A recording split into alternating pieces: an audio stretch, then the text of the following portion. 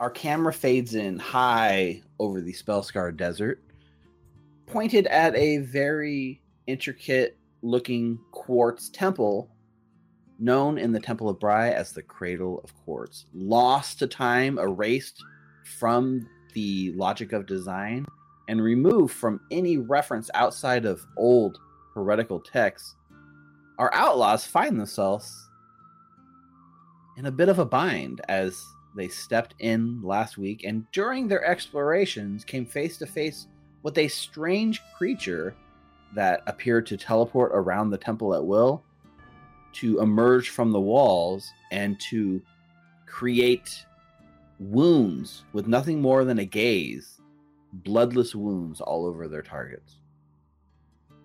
Seemingly unable to deal any damage, and with a recall knowledge check from the Spellscar Desert, or the Mana Waste expert, Halbrent, realized that this is what's known in the Mana Waste as the elusive Time Dog. They hightailed it out the front door, retreating to relative safety, and I believe you guys have decided that we are kind of setting up a small camp kind of on a cliff overlooking the front of the temple, the cradle. And so our camera does fade in. There's probably a campfire kind of crackling, and our four outlaws with a giant wyvern sort of in a stationary position near the huddle comes into focus, and we hear their conversation pick up, and the scene is yours. So Saruk is going to pull what I can only assume is grilled lizard tail from the fire, except no substitutions. Thinking about it, racking his brain, is there anything that I can roll to identify what the hell that was? That's a good question. So you haven't made any of the recall knowledge checks yet, right? Right. I think it was only Hal so far. Yeah. Let me see here really quick. We're getting off the start. Also, I watched Twitch is giving a 0 point to Saruk. I appreciate you. We are gonna fucking need it. Earn your heroic coins by watching on Twitch, and you can cash in to help our outlaws because they may need it. May nothing. So the default check without a very specific lore on this is occultism. Okay, so Saruk being very high intelligence and having leveled now into investigator much more, I'm trained in every skill in the game except for performance as of right now, before all of the lores that I staple on him. So occultism is something I can do. What are your current leads? You know what? I think this Time Dog is a lead now. Thank you. I appreciate you. Okay. Yeah, so take your investigator bonus on that one. All right. Question marks. Question marks it is. Very nice. So, is there a specific thing you're trying to go for on this investigation? Just recall knowledge. I think thinking about it the most... Oh, lordy. Out of character. We spent a lot of time in the Discord planning this, but this part I didn't think about. Heck. I think Saruk mostly wants to try to determine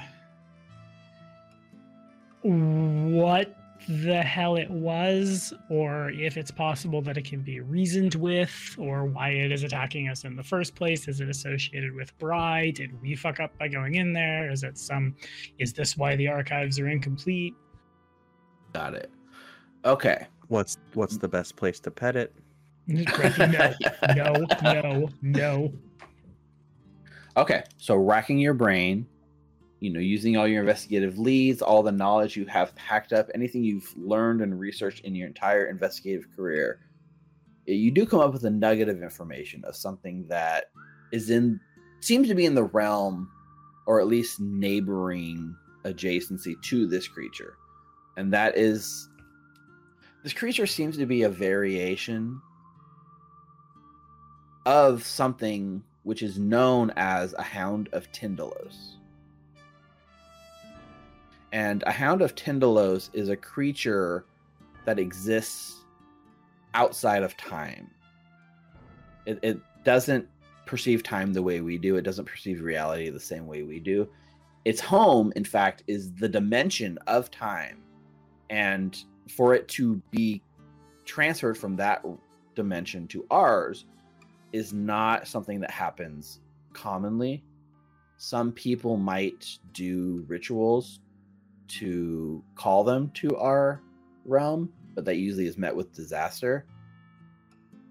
Generally speaking, if a Hound of Tindalos is present, it's because somebody, something is messing with the natural flow of time. And these things are there to stop that from happening and stop reality from breaking due to things like time travel. And that means a lot of what you've heard and researched seem to revolve around the idea that this Cradle of Quartz might have been a place where time travel was possible, where time behaved differently. Maybe there's a nugget of truth if this thing is actually here. The Mana Wastes continue to be a fascinating and dangerous place. I wasn't expecting to encounter a Hound of Tindalos out here. Hound of what now? They're from the dimension of time. I read about them a very long time ago. They come to Saruk like taps the ground in response to, well, unless they're called, people fucking with time. So whatever's going on in there, the Hound isn't... How best to frame this? Maybe better to just jump to the conclusion of the hypothesis. I don't think we can fight it, and hopefully, if we can get in, presumably convince Kosawana to not do whatever in each and every hell he's doing, maybe the dog goes away. Presumably, it also sees us as part of the problem, though. Right, because I shot it. Hit it square in the face. Didn't do a damn thing to it. Yeah, that tracks. My bomb did scratch it a little bit, but I'm not sure I could actually make more of it. Still clutching her rib because Anita is badly injured. Zaruk, do you need any help? I do, but it can wait. I'll be all right. It's Zaruk turns to where there are probably very large scars from that cobra on his neck.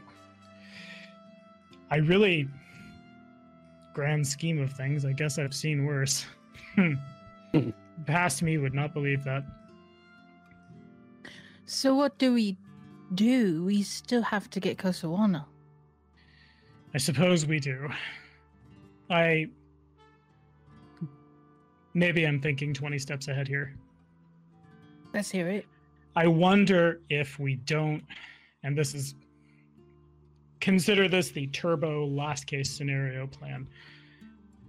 If Mugland wants him, and Mugland's bumblebees want him, and they're coming here, presumably they would. Perhaps we can kill two rocks with one stone. But if Kosawana is wanted by... Nods over to Refi, then we have a friend. And that friend could be helpful tearing apart. Nods back to Alkenstar. I mean, wasn't the rumor Kosawana was touched by time? Maybe that's his dog. Like Seal, that's his bloodless hound, as a word. If that is the case, then we have two very powerful friends. Shudder at the thought.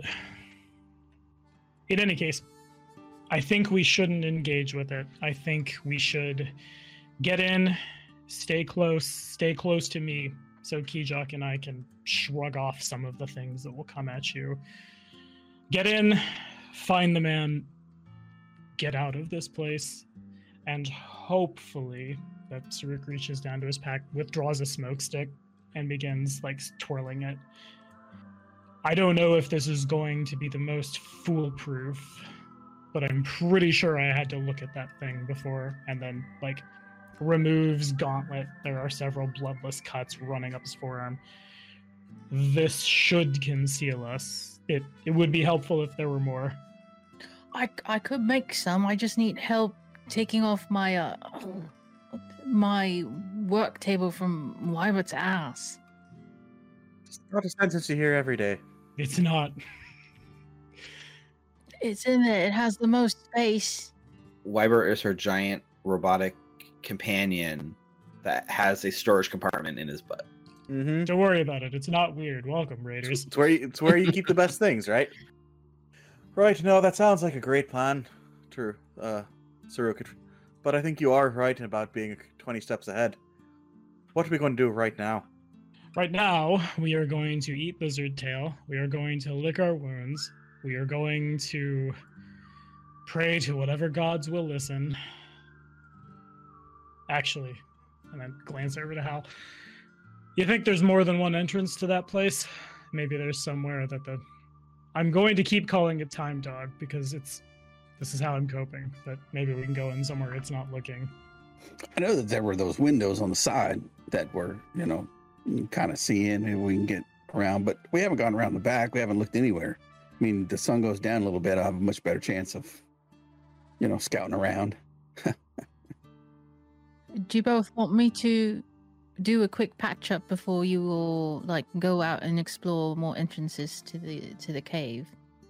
I was thinking I might run back to the ship, let folks know that we've encountered heavier resistances. Maybe on the off chance, it's not an off chance, the high probability that Gattleby is carrying enough ordnance to blow the ship sky high. That might be very useful for us right now. As long as you don't do it alone, because remember, Halbrand already saw those weird birds that were flying around. Who knows if there would be more on your way back to the ship. You're not wrong. Ruffy, you feel like going on a walk? Yeah, why not? Walk off a bit of these scratches. I realize that means we're leaving Anita alone. I'm alright, Wybert's here. You sure? I'll hide. Alright, if you're sure. Wait, let me patch you up real quick. Yeah, and then Saruk sits down, removes armor. It is probably... There are several slashes up our bodies from where something looked at us and then we got cut up. So I imagine the act of removing armor over that is not great. So 10 minutes with assurance to the 8. Woo, 25 Nice. points for you. How long until sundown, and how long will it take them to go and get back? Because if they walked up to the hill, they're probably like half hour out from the ship and then half hour back. In my head, I'm picturing the trek from the ship in is probably like an hour each way. You guys would have parked just outside Tentacle Canyon where it was safest to dock the ship. This cradle is in an area of the Spellscarred Desert, which is referred to as Tentacle Canyon. And there's there's lots of high cliffs here that sort of make weird patterns that you can kind of navigate your way through. Cradle of Quartz is, luckily for you guys, pretty much right on the outside of it. It's not deep in the heart of it, so it's not too hard to find your way in and out. So I'd say it's probably an hour to the ship and then an hour back. And you guys are probably camping just a few minutes from the thing. I think we're still probably a good 4 or 5 hours from sunset. Oh, so I could wait with Anita. Yeah, you didn't spend too much time, right, in the Cradle of Quartz. All in all, I think you guys spent maybe an hour at tops. And you guys, so it's still pretty early in the day. It's mid-afternoon, I think. High noon, as some people would say. We could go back together and then come back and camp out here. And while I take a look around. We could wait till it's mid-noon and then sleep till it's low noon. And then what's after low noon? Hopefully not our deaths to a Hound of Tindalos. I think you were bumped in the head too much, Ruffy. So let me do a medicine check on you for 10 minutes with assurance. You too, Halbrand, before we all set off. Oh, 19 hit points for you. And then Halbrand, 18 for you, Halbrand. Thank you. I'm almost back to new. Me as well. Alright, I'm gonna ride on Wybert while we do this trek, if you all don't mind. So we're gonna take a trip back to the airship. Mm-hmm. Yeah, I think so. We're not splitting the party. I'm over here rubbing my hands like, oh man, I could do like 4 separate encounters run at the same time. It could be fun. But yeah, we'll We just get swarmed by murderous birds. Imagine. That's how we die. So there is I think we get the sort of montage of Hal leading you guys back towards the airship through the Spellscar Desert. Here in the canyons themselves, within the Tentacle Canyon, there is some protection from like the mana storms that blow in sort of off the desert, because within kind of like they physically hit the walls on the outside. So it's not completely immune from in here from like all the magical effects, but there is some shielding, much in the same way that like Alkenstar walls provide a lot of shielding back in the city. It's not too far off from that feel. But as you guys are kind of walking, looking up, you see like the craziness in the sky, the rainbows, the upside down rainbows of like weird colors. Some rainbows are just like pure black and white across the sky. The sound of thunder kind of echoing in a completely clear sky somewhere else in the desert. And this montage of you guys kind of making the same way that you made your way here, until as you kind of take your last turn out the canyon and you see off not too far from where you are the Second Kiss, the airship that brought you guys here from nearby Alkenstar. And it looks like you can see up on the sort of balloon part, Gelbin and Nebi. Is that right? They are looks like they're pretty close to getting the ship patched up as you guys make your approach. I mean, yeah, they see that everyone sees you coming. You know, there's like the wave as you're coming. You get the eyes of the passengers, the little like halfling passengers, like looking out the window as you come in. Excited looks on your faces. And I think they lower the sort of like drawbridge to the ship. Farah, the fair Farah Winslow, is there to greet you as she's once again smoking on her famous cigars. That was fast. Time I to wish. skedaddle back to town. Not yet. Cradle's haunted, and I'm pulling out another gun, loading it, and walking back. I really hate to say it, but Refi is kind of right. It's going to be a little longer than we thought. We wanted to let you know, and if there was anything on the ship, on the supplies front, we could use it. And I'll turn to Anita, and quietly, in case he's watching, he's probably watching, you should go talk to Gattleby, see if he has anything that he'll let us borrow. Alright. Farah is a little like disappointed that, you know, it's not time to go, especially when you guys say that it takes longer. But well, you're the one paying the bills, and she just kind of goes back to the cockpit, crosses her feet, kicks him up, and just sits back, staring right out the front window towards the horizon. And yeah, you guys have free reign of the ship. I think there's like a tug on Rufikul. As Rufikul comes by saying it's haunted, there's like a tug on the like duster, and it's like the halfling woman. She's like, "Did you say haunted?" I'm just loading my pistol again. Moon's haunted. No, Cradle's haunted. And I head to the bar and pour myself a shot. Gattleby sitting there at the bar, just quiet, drinking. I step off of Wybert because Wybert can't fit in the ship. He can. It's just really tough for him. Like every time he moves, he's like bumping over like chairs and hitting people. And then I head to the bar and sit next to Gattleby. Time to go home. No, not yet. I'm just going to be blunt with you, Professor. Do you have any explosives or potions with you that we could maybe use while we look into the courts? It's really hard down there.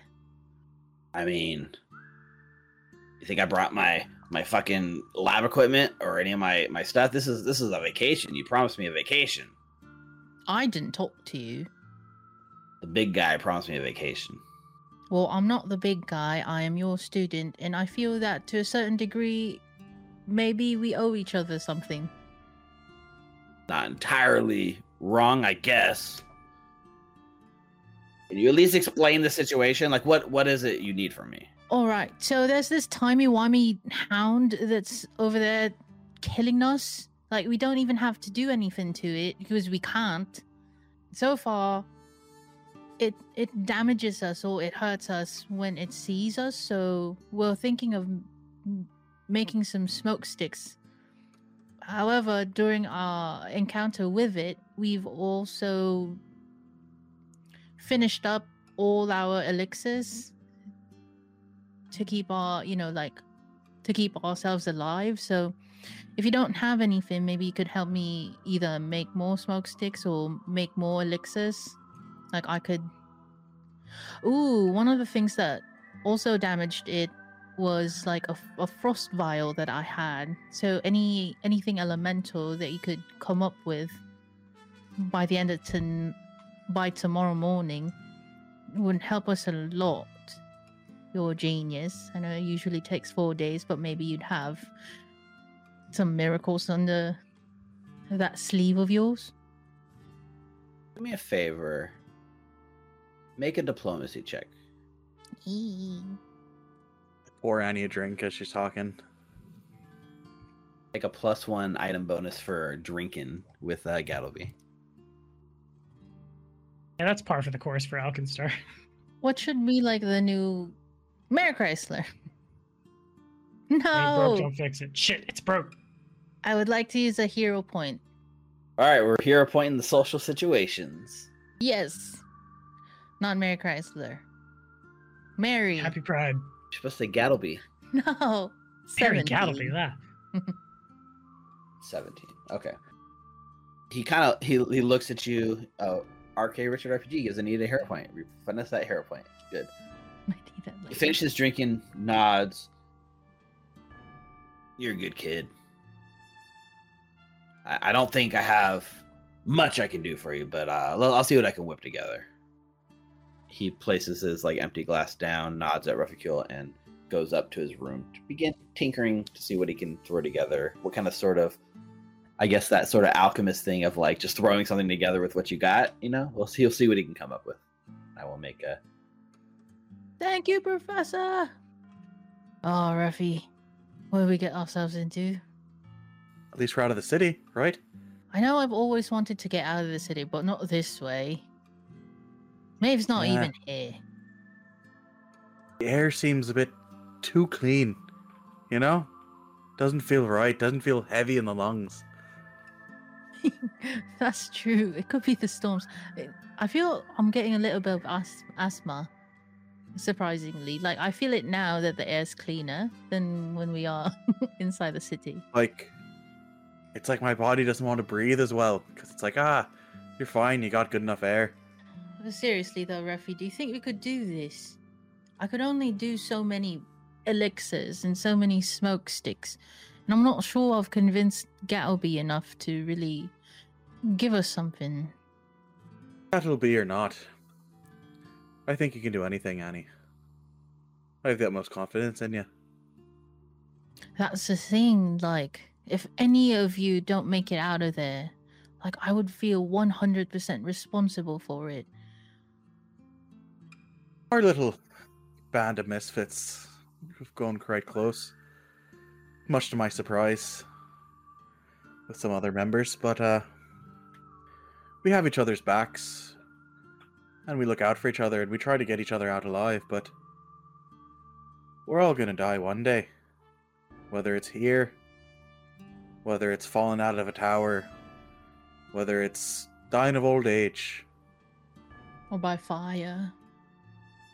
or by fire. We just gotta do the best we can while we can.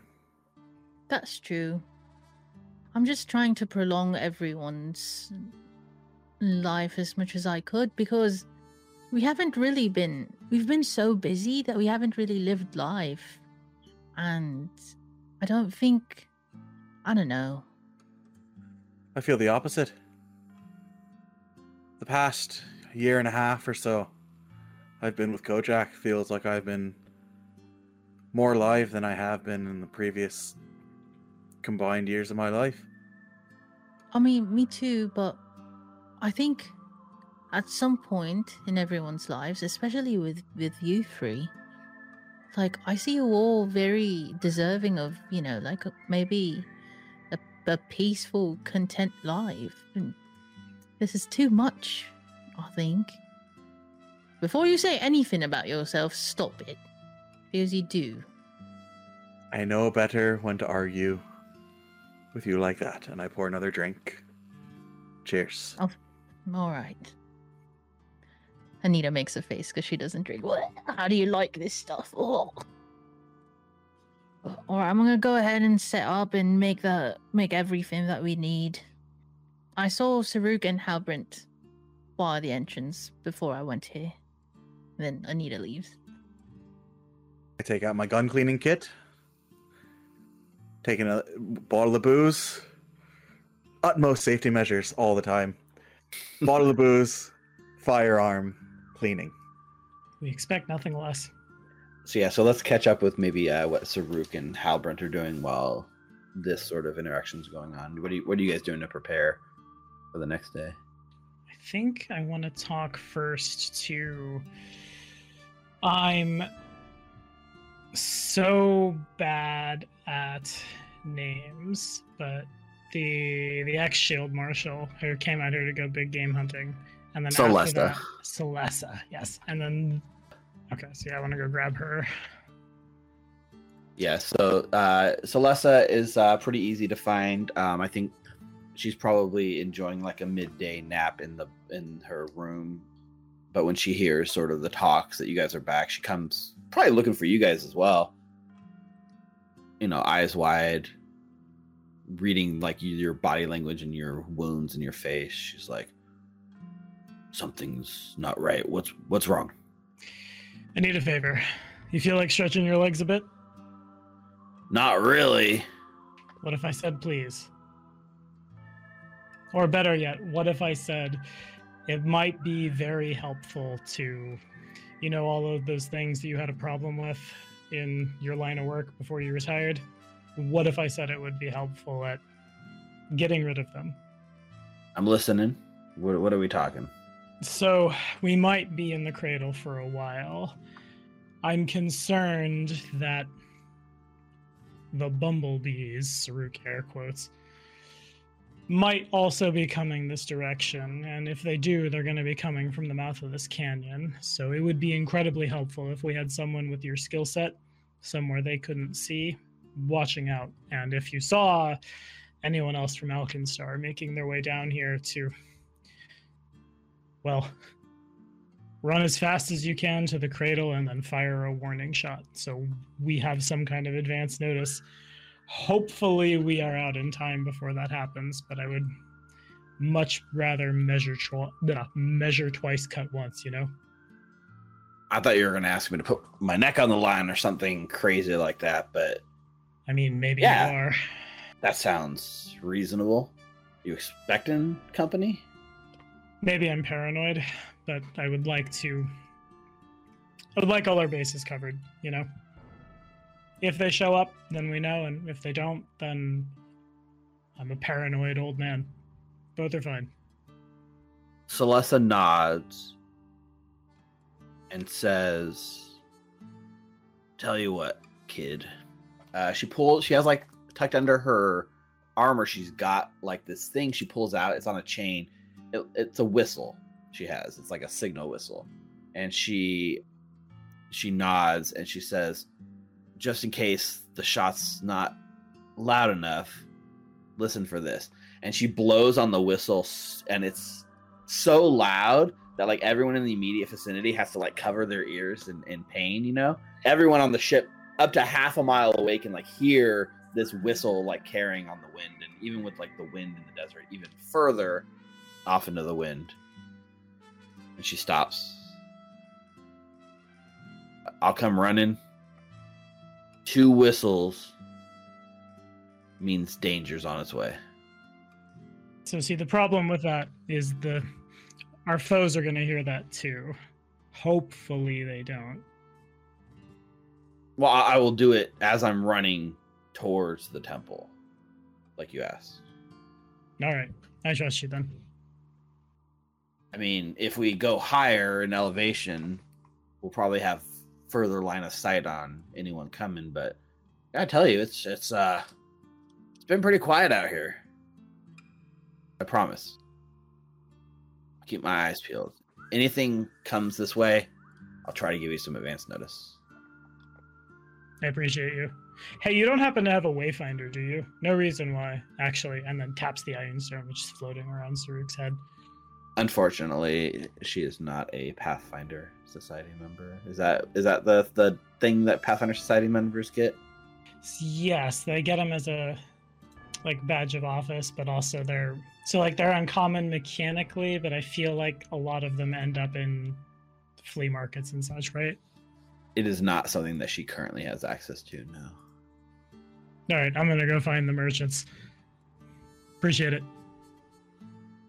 Yeah, so she has now kind of put herself on active scout duty, so she will have eyes and ears to make sure that if something's coming, then you can get hopefully some advance notice. Yeah, the merchants are in they're not too far to find. They're right in the sort of flight deck, right where like the dining tables are, and they seem to be just sitting in. They've taken a deck of cards from like the game room and brought it down, and they're just playing like what seems to be some variation of poker. Just like a knock on the door frame. You all wouldn't happen to have a wayfinder on you, would you? I don't expect you to have the whole shop on you on your vacation, but anything at all for sale? We have plenty of fabrics like silks and things of that nature. A wayfinder. That like an adventuring thing? Yeah, it's a compass. Never mind. Maybe it was foolish for me to ask. They both look, they kind of shrug. They look at each other like they have no idea what you're even talking about. Yeah, measure twice, cut once. All right, I'm going to go see if Farah has one. She has a sort of wayfinder-like device, which is mounted into the like flight deck of the Second Kiss. There's all kinds of instruments and things. And there is something there which functions like a wayfinder. So then just run, knock on the door to the bridge. Captain, you mind if I borrow that adjacent to Wayfinder? It might mean we get out a little faster. She looks at you like you're crazy. Like, you want me to tear my ship apart and send it with you.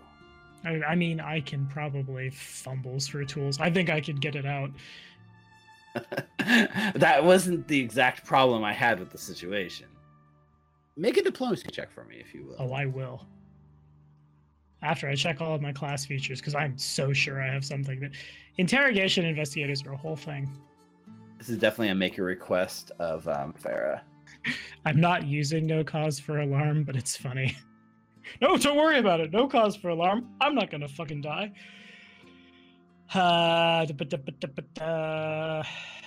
don't have the time to turn her into a thing. Yeah, because that takes 10 minutes, so... This feels hero point worthy. It was such a good roll for like a second. It was a 19 and it tipped over to that 3. Right. Slightly better. 19. She kind of, you can see like she has some cause for alarm, even though you've got the no cause for alarm feat. She agrees, but she wants to know, like, are you planning on taking it with you, like, into the cradle? So I'm planning on, and then grabs the iron stone out of the air. If I put this in a wayfinder, it's resonant ability, tap, shield.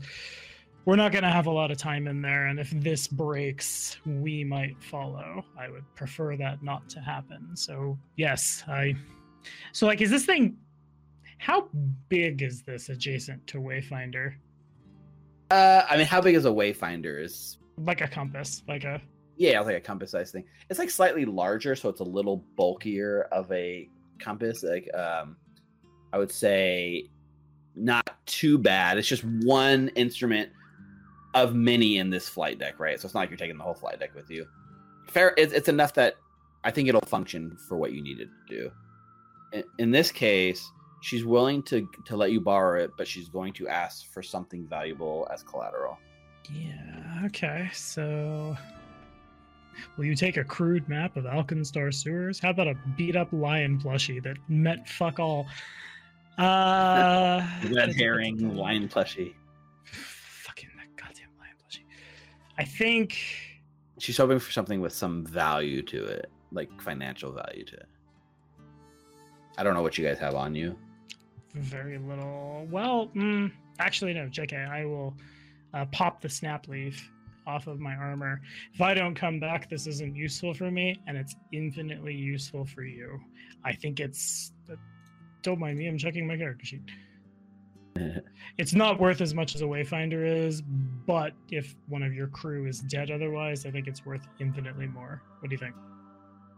I think you're on good enough terms with her that she's fine with that that collateral. So she takes the she goes out and takes the snap leaf and like nods, and you can go ahead and get your tools out and pry the Wayfinder from her console. And I shall put the clear quartz octagon in it, and then after the rest I'll invest it, so that means I can cast I always think that'll print, but it'll let me cast a first level mending as a divine innate once per day. And with that, Saruk has everything I think he can figure how to get. So if sounds like we're resting here, so just gonna find a place where you can sit and pray. Right. It does sound like we're resting here. Hal, is there anything Hal would like to do? I think I would go to Anita and ask her about the book and ask her, is there any mention of this Tom dog in your book? Or, I mean, does that, I don't know, contraption y'all picked up from Kosawana's office, like, look like it matches anything in the temple? You know, that big ass thing you guys, and with all the little, I don't know what that stuff is. Quartz? That's it. Does that have anything to do with Kosawana? Does mention the time dog? Did you even try to tell the time dog to sit? Or, you know, I mean, my head's thinking maybe it's like a protector of the Lady Bride. Since they said you were touched by Lady Bride, maybe you could, you know, teach it a thing or two, like, don't look at us. I don't know. Yeah, I was thinking of that earlier too. But yes, hang on. Let me see. And then I pull out the logical design and see if there's any mention of the time hound, the time dog. Okay, yeah, you can spend some time researching it. You can give me... I have academia lore. I think academia lore is actually good here, because what you're really trying to do is to, like, use this book, even though it's a religious holy text, you're looking at it in, like, a study fashion, right? You know how to, like, look through books, find the information you're looking for in academia. So go ahead and do an academia lore and take a +2 item bonus for using the Logica design, and give me a recall knowledge check. Ooh. Okay, secret, private. Huzzah! Oh, I didn't look at it. I clicked private. I'm not looking at it until you. And I can see it. Nobody else can see it. Well, I guess the stream can see it. So I'm still not looking. You spend some time looking through the Logica design, and the interesting thing with the Logica design is it's designed and laid out in a very logical fashion. Surprise, surprise, the Logica design. There's like 3 numbers for every single decree or every single regulation, right? It's like 2.2.3 or whatever. And each section and subsection and has like a heading and a subject matter. So after maybe like an hour or so of perusing it, you do find a section which comes up with some relevant information to you here. And I will go ahead and show this. I'll go ahead and do it to all players so they can all see it. There is a page and a passage in here. Regulation 6.2.1. But anyways, you find a section, which is section 6, which is listed as restrictions and avoidances. And underneath that, you find a subsection 6.2, which is listed as time. And then you find regulation 6.2.1. And regulation 6.2.1 states, time is an important concept, but must be treated carefully. It is our duty to design, maintain, and improve ways to accurately measure the passage of time, but only its measurement. Tampering with the flow of time or attempting to move oneself through time risks drawing the unwanted attention of the dimension of time itself. These guardians, known as Hounds of Tindalos, appear as dog-like creatures in shape. They are characterized by a few key abilities. 1. Their gaze can manifest physical wounds without blood. 2. Sharp teeth and claws. That's pretty self-evident. 3. Flight.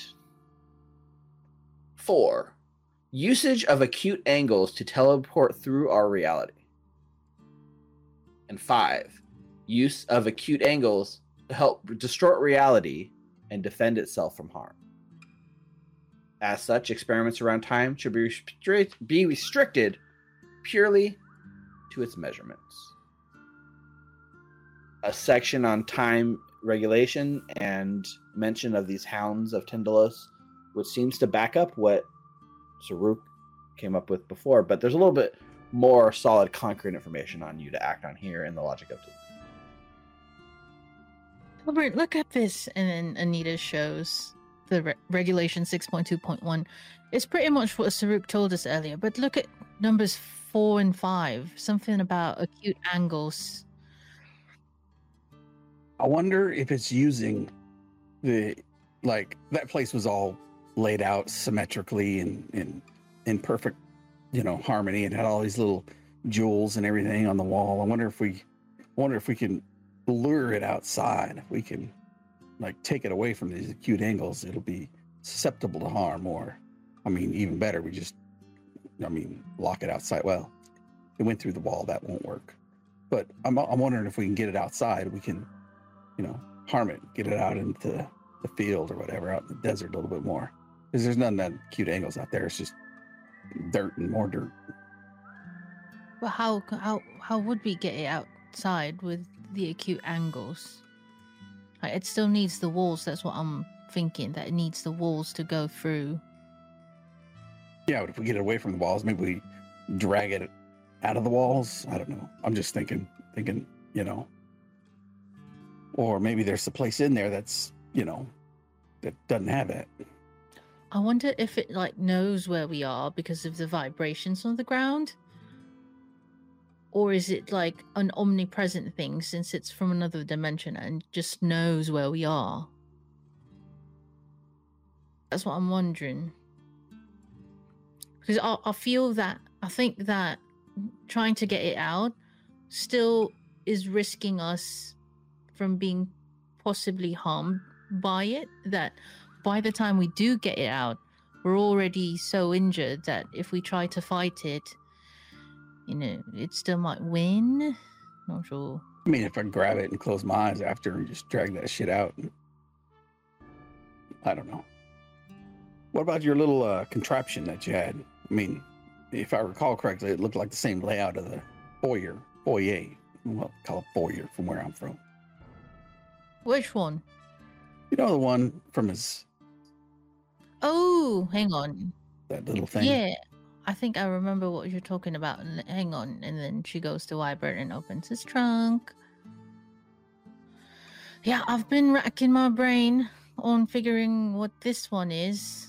Could I do another attempt on this clockwork quartz invention? Figure out what it is? Okay. So this is the thing you have in Wybert's butt, right? Blind. This was the unusual powder. Is that what you're doing? Can I do two? Because one is there's one that says clockwork quartz invention. Oh, I see. Yeah. Found in Kosawana's workshop, has a 13th hour, and then one is Okay, so we can do one. We can do one roll per which one. So the first check you were interested, which was the first one you wanted to do? It was the clockwork quartz invention. Clockwork quartz. Okay, so this device that you found in Kosawana's workshop functions and looks to function like a clock, but it seems to take its powering, unlike most clockwork devices. There's no clockwork, no wind up, nothing on this device that has anything to do with a winding mechanism, right? The only thing that seems to power it as a power source is the quartz crystal itself that's kind of nestled in at its center.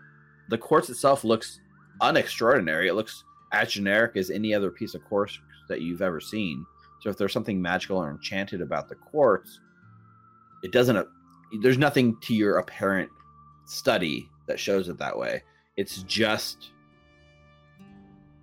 somehow Costa Wana has managed to harness the power of a quartz to power a clock, which is impressive in and of itself. You're still coming back to that 13th hour on it. It's got 13 numbers on its face, which is odd, and it doesn't do you any good for tracking time because, you know, it gets 1 hour out of sync every day with the extra hour that's on there, or 2 hours out of sync even. It goes back to this idea and this thing that you read about in the asynchronous archives in your big study binge. Costa Wana was obsessed with someone that referred to themselves as the 13th Ordinal, which was a prophet that had been stricken from the Logica design. And that prophet is the one who was sort of talking about the Cradle of Quartz in the first place. And you kind of look at this clock and this 13th Ordinal clock, it probably is more than anything, it's probably like a, not necessarily a cult, but like a secret member meeting, that something you would have in your office to denote yourself as a member of this sort of secret group. And if somebody saw it, they would know that you were a secret member without having to say anything. You get the impression that's probably what this clockwork invention is. Mm-hmm. There's some amazing tech at work here to make it function as a clock without a wind-up device, and yet at the same time, it's clearly meant as a sort of secret society showpiece. Okay.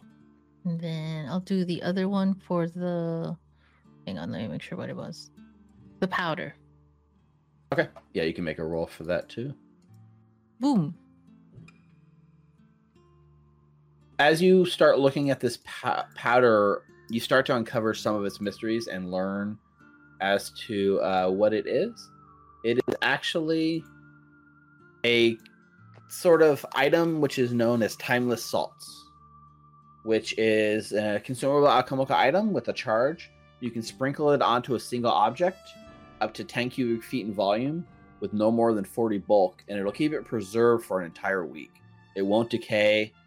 Things that require the object to be fresh don't pass time, like corpses and stuff. You can keep corpses fresh or food fresh or anything like that.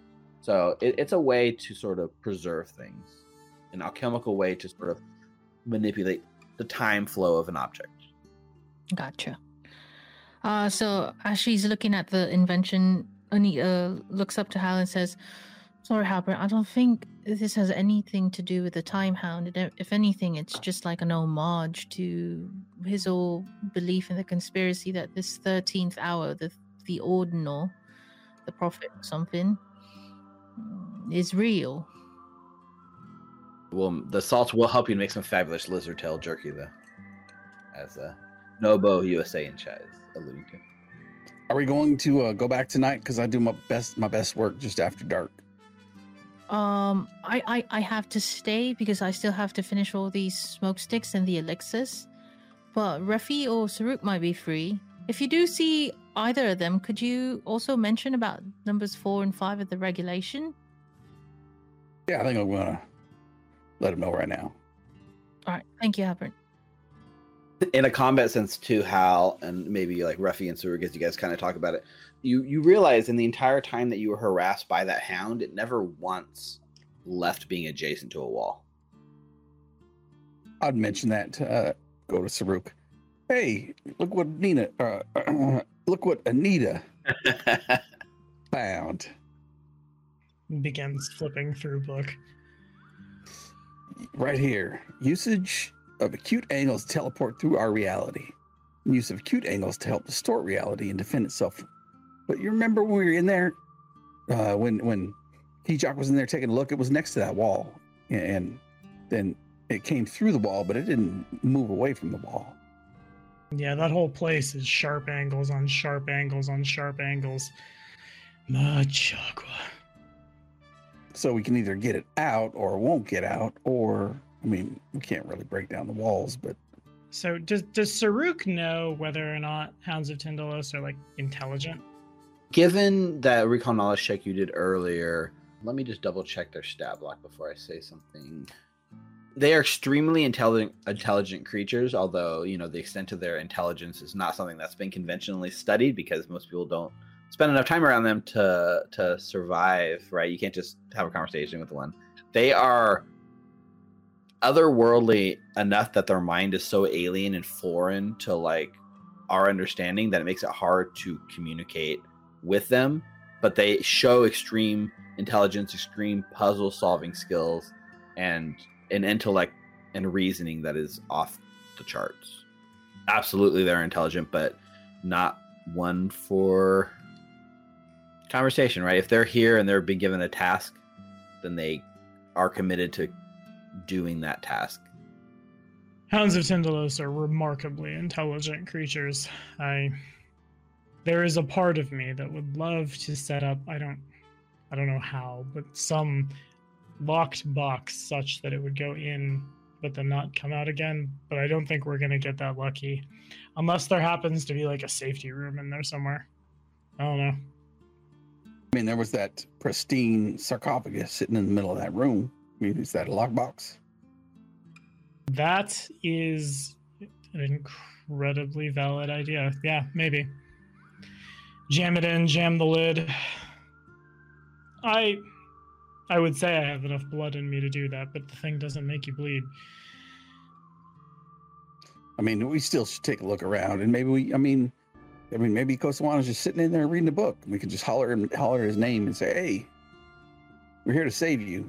Like, people are after you. Those same people that were after you shot us up in that temple. Maybe we can have a conversation if you can, you know, tie your dog up a little bit. Yeah, maybe. So then, real quickly, we saw art of Kosawana, like the four of us at the table. Did the characters see the art? There would have been at least a sort of charcoal sketch drawing that you've seen of what he looks like, so you're at least aware, generally speaking, of what Kosawana should look like. Gotcha. Well, there's nothing to it but to do it, I suppose. Yeah. So we going back tonight, or? I think we ought to. You need to be back there tonight so you can scout the thing. Just take a look around. If we leave Ruffy here, he'll be... Well, it's getting to coffee time. Yeah, maybe we should. Let's just wait a little bit till after dark. He'll be wound for sound and we'll be good to go. Yeah, sounds good. I'll go with you. I shouldn't get close to the place. Saruk shifts slightly and his full plate clings. Clank, clank, clank, clank. But I can find something to climb up on and provide cover topside at least. Don't get too close to them birds. I'll just yell at him real good. Worked with Reffy. Reffy ran away from you? No, he shot at the birds and the birds flew off. Oh. And I'll shoot at the birds and presumably the birds will fly off, or I'll shoot the birds, I guess. That would be a good trick, though. All right, let's go show him this. Maybe he's got some ideas. Or you can stay here and I'll take the book and go over there and take it. Oh no, I want to see what comes out of his ass when he tries to. Oh well. Oh, that's Tommy doing the voice. What is? Have you ever heard the phrase? I can't put those two voices together. When he sees it and comes up with some harebrained strategy for petting a dog, which is, this is gonna be too good to miss. I'm right behind you. All right, I'll take the book over to Refugio. Assume he's still sitting at the bar with his booze, like at one of the tables, away from Gattleby at least, and I'll plop it down and point my finger and then look at him and I'll turn it back around and start reading it to him. I've got a napkin I've folded over my eyes. Yes, Drinking. That is a good idea. Just look at the napkin. Don't think about the consequences. You're so smart. All right, so Anita found this in her book.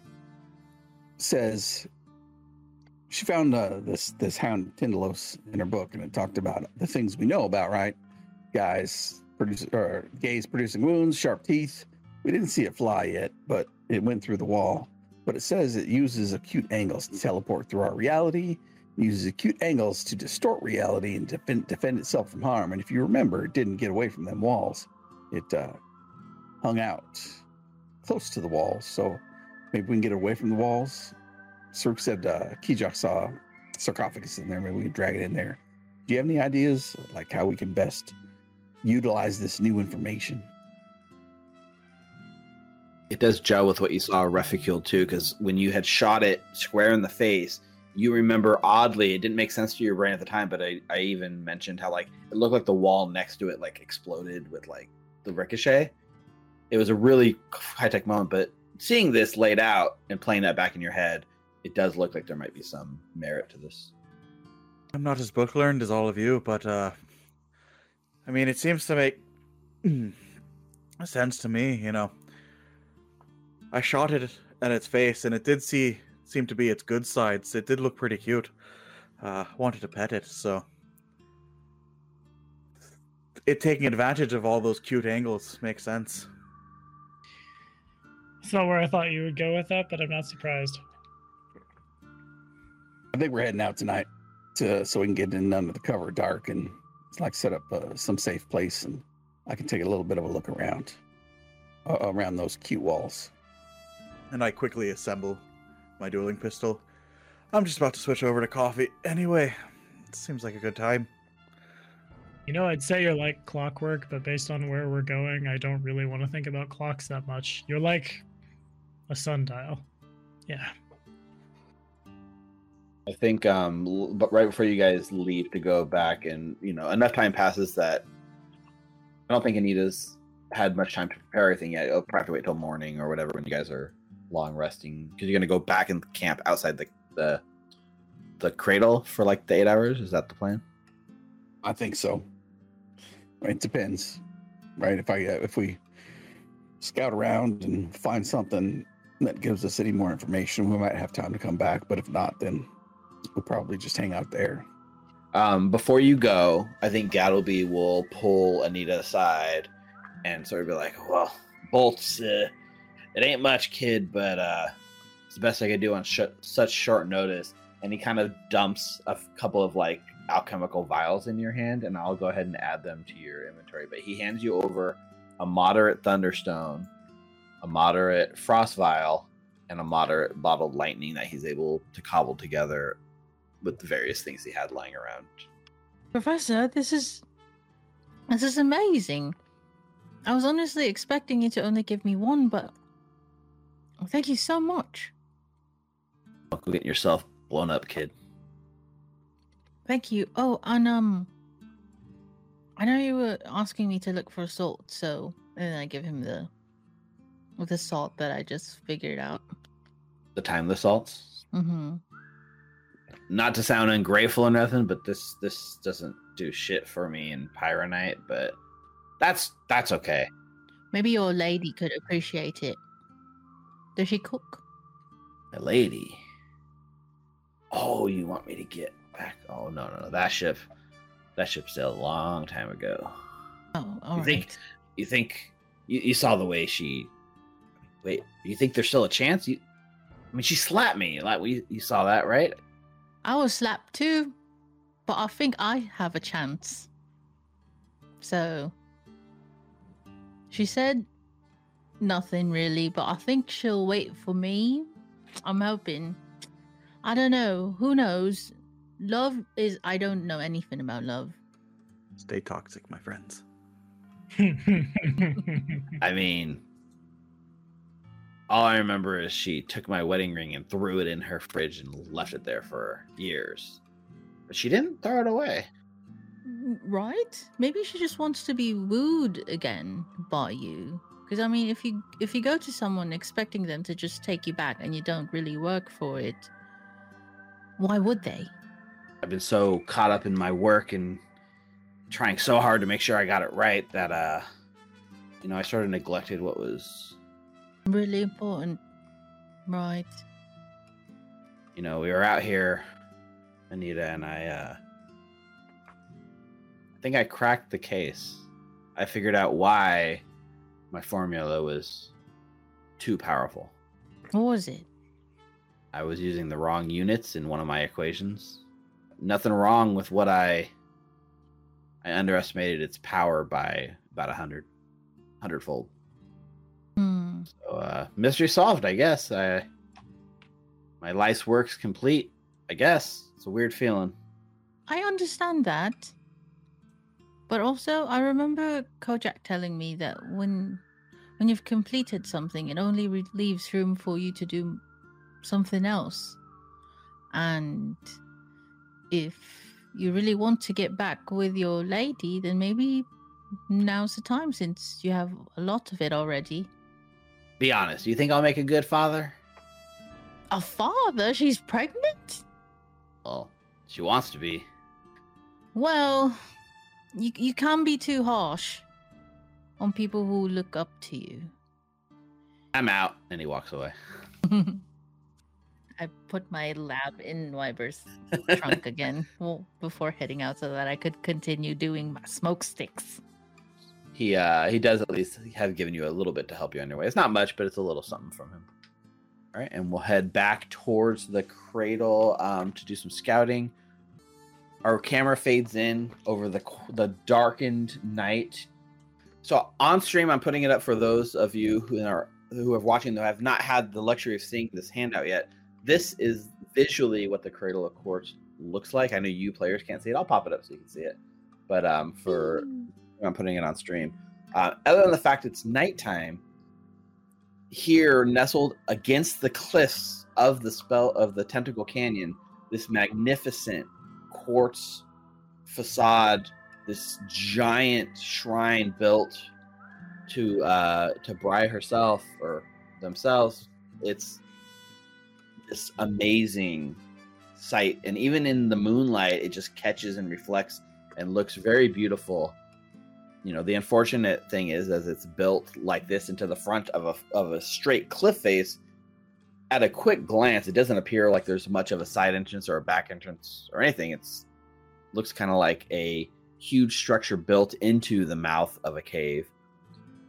But Hal, you're interested in scouting it out and seeing if perhaps you can find anything more. If you would like to do so, feel free to go ahead and give a perception check. And if you would be so kind as to pair that with what I assume is a stealth check. Yep. Because you are trying not to draw attention to yourself. That is correct. So, in the dark, I can sneak. I don't become observed. You move up to 5 feet faster with the sneak action. You don't become observed. Even you don't need cover. You can just out in the open. You're good. Yep. As long as you're in dim light or darkness, as long as it's in dim light or darkness, or if you have cover. Okay, perfect. Somebody was standing guard at the front of the Cradle of Quartz looking out at this big opening. Almost everyone else wouldn't even be able to attempt to sneak up on it because there's no cover, right? But with Hal using the slink feature, the darkness and the dim light just gives you the cover you need to even sneak through wide open spaces, which is really cool visually. Hal out here shadow dancing. Meanwhile, Saruk is gonna some canyon somewhere clamber up to where there's sight lines and just deploy the backpack ballista in case of bad shit happening. Perfect. So we'll take the perception check and the stealth check. I'll do the stealth first since I'm hovering over it.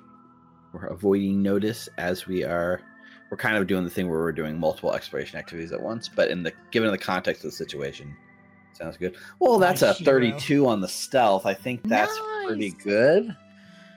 Pretty much every single one of your companions probably lose you in the darkness and lose sight of you. Even Saruk is watching for you. He just disappears into the freaking darkness, man. 32. Do you want a secret perception check since I'm actively looking for an opening, or is it? You can make it secret. That's fine. Either way, if you want to make it public, either way, I'm fine with it. Make it public then. Make it public. It can be public. But I guess, well, I don't know. No. Make it public. It's fine. We can all see you roll that second 19. That's not what I said. Mm-hmm. So a total of 18 on your perception check.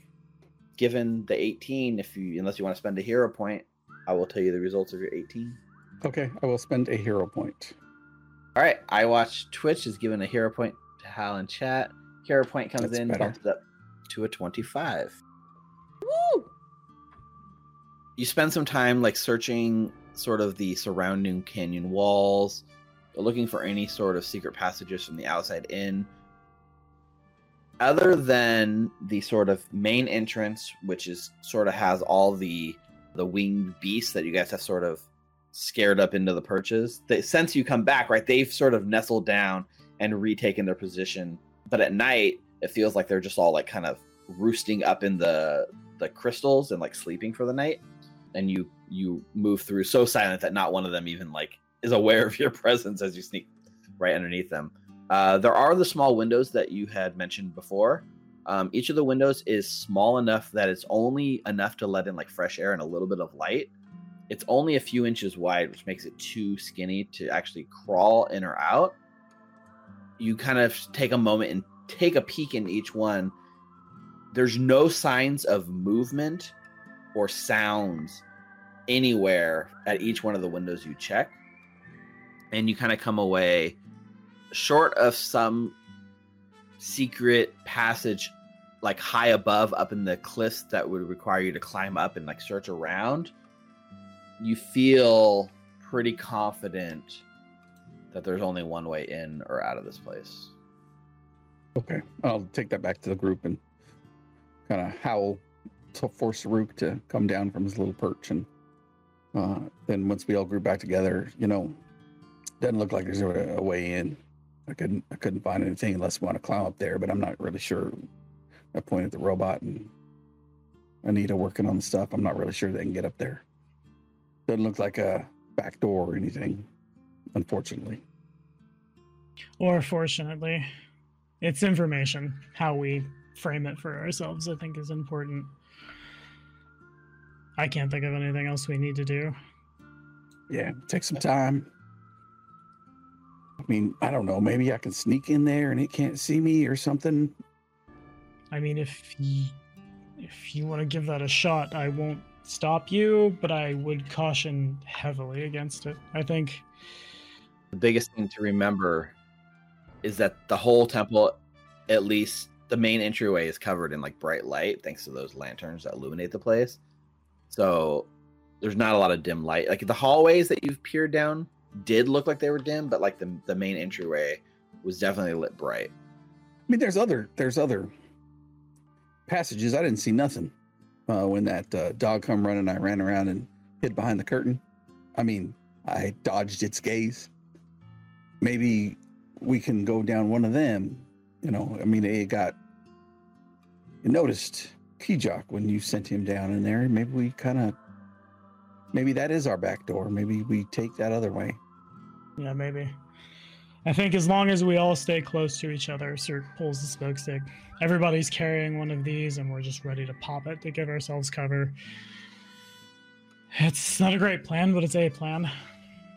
Yeah, I'd be in favor of kind of searching that side room, that hallway I went down, just to... I mean, hell, you went all the way to the Cradle of Courts, this mythic place in the middle of the Spellscar Desert that ain't nobody ever been to except for us four and Kosawana, and we didn't take a look around. We should do that. Do you think it would give us a better chance to like maybe kill the lights? I'm concerned about your ability to see if we do so. I have my thing now. Thanks to, like Lady Bry. Oh, you can see in them? Well, we can try it. You notice there's like one of Anita's eyes has been completely replaced with almost like a robotic clockwork sort of like device that's like socketed in the eye, I believe. It's sparking dangerously. You should get that looked at. I should oil it in a bit. I make the broad strokes presumption that the Hounds of Tundalos can see in the dark as well or better than we can. I hear you. I mean, we could try it. I mean, we go down that right-hand hallway. Yeah, have the smoke stick ready. If it comes for us, we can just hit it and head back out and see if it does anything to any one of us. Or we can head back further in, but... I think if it wanted us dead, it had us dead to rights last time we saw it, and it didn't finish us off. Yeah, that's right. It went back through the wall. Yeah. I don't know. One of my concerns as well is that the smoke sticks that I'll be able to provide is very limited, and I don't know how far we could go into, like the cradle with just 4, maybe 5 smoke sticks. +1 pulls the one he took from Wyver's trunk. Well, hopefully we don't encounter that. Nods at Ruffy. Hopefully we don't encounter it right away, right? That's what we're kind of banking on. If we hop in and it's right there, then yeah, we're kind of fucked. But how many exactly are you planning on making? Well, I'm thinking of doing like 6 elixirs. Gattleby just gave me like Thunderstones. Hang on, let me make sure I have it right. Yeah, he just gave me a Thunderstone, a Vial, and a Bottled Lightning. I do want to prioritize the elixirs, so I'm thinking of maybe 6, unless you guys want me to focus more on the smoke sticks. And then I could just do 1 of each for the elixirs. And then the rest of my reagents could just go to the smoke sticks. I still have a single lesser elixir and 2 minor. Alright, hang on, let me see what I could do. Bloop, bloop. Alright, by bringing my elixirs down, so Anita's computing, looking at her materials. So by bringing my elixirs down to 3, I could do 7 smoke sticks. +1 gives us essentially 8 minutes. If we all stay together and someone 2 each, yeah. pops the smoke, holds it in the middle of us, it is the best plan we have with the resources we have available to us. Yeah, we could do that. Yeah, I agree. All right. And in case of emergency, there's also an elixir with Wybert. So if you guys are close to him and you're able to open him up, you could grab it. Yeah, I just don't think we should... Expediency when we get in. We shouldn't stop and fix up everything as we can. Also, if we get backed into a corner, I know you're not going to like this, Anita, but we can probably come back for Wybert, pull what's left, rebuild him better. Easier to do than rebuilding us, And then Saruk realizes he's immediately put his foot in his mouth. I'm sorry, I shouldn't have said that.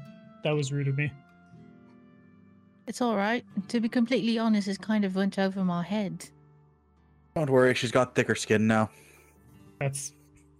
God damn it, Ruffy. Alright, I'm passing out. Yeah, with that being said, it seems like we've got all our preparations in place. All that's left to do is to execute the plan. And so you guys feel free to rest for the night, which should help you get back any of your daily resources, which in this case, I believe it's mostly just Anita that benefits from this. Although Saruk gets some stuff on daily prep, like picking your daily lore and stuff like that. Yeah, I gotta think about my lores. So out of character, before we, at the conclusion of the rest, Saruk will be at 58 out of 81. I can top everyone off too, if you all are willing to spend like maybe an hour. Given as much time as you guys needed, there's not a lot of pressing time, so I would say Anita would be able to bandage everyone up to full during the course of the night and then resting and all of that. Like, I'm fine with you guys going back up to full on everyone. It's just not even worth micromanaging the dice on that. Is like, we're not like time limited right now. There's nothing pressing that we need to go like hour by hour. Ladies and gentlemen, a wonderful GM who's not making us shoelace dice rolls. Yeah, I don't see a point in going through all that effort. So, Or is it because we're secretly stuck in a time loop and he knows it? Okay, so then second out of character, what do y'all want Saruk to prep for? I should really say the names of my feats instead of for that thing I have for skillful lessons. Or JK, that's not the name of it. I know. My class features. Intai is it? Does that keep my collection? Scrolls for flexible studies. That's it. Brylore seems alright, but if you guys have any other suggestions, I am certainly open. Can we do Timehound lore? Since we have a name? Yeah, I could do. Alrighty. Cthulhu lore it is. I mean, yeah, like outer gods lore. He is the sort of creature that's from that sort of like outer god mythos. The sort of oh man, what's that really cool name for the like sky pantheon thing? The Dark Tapestry. The Dark Tapestry. That's it. Thank you, lore master Tommy. If you haven't yet, go watch all Tommy's awesome lore videos on YouTube. He does a lot of awesome. Black Dragon Gaming, you nerds. Go do it. Exactly.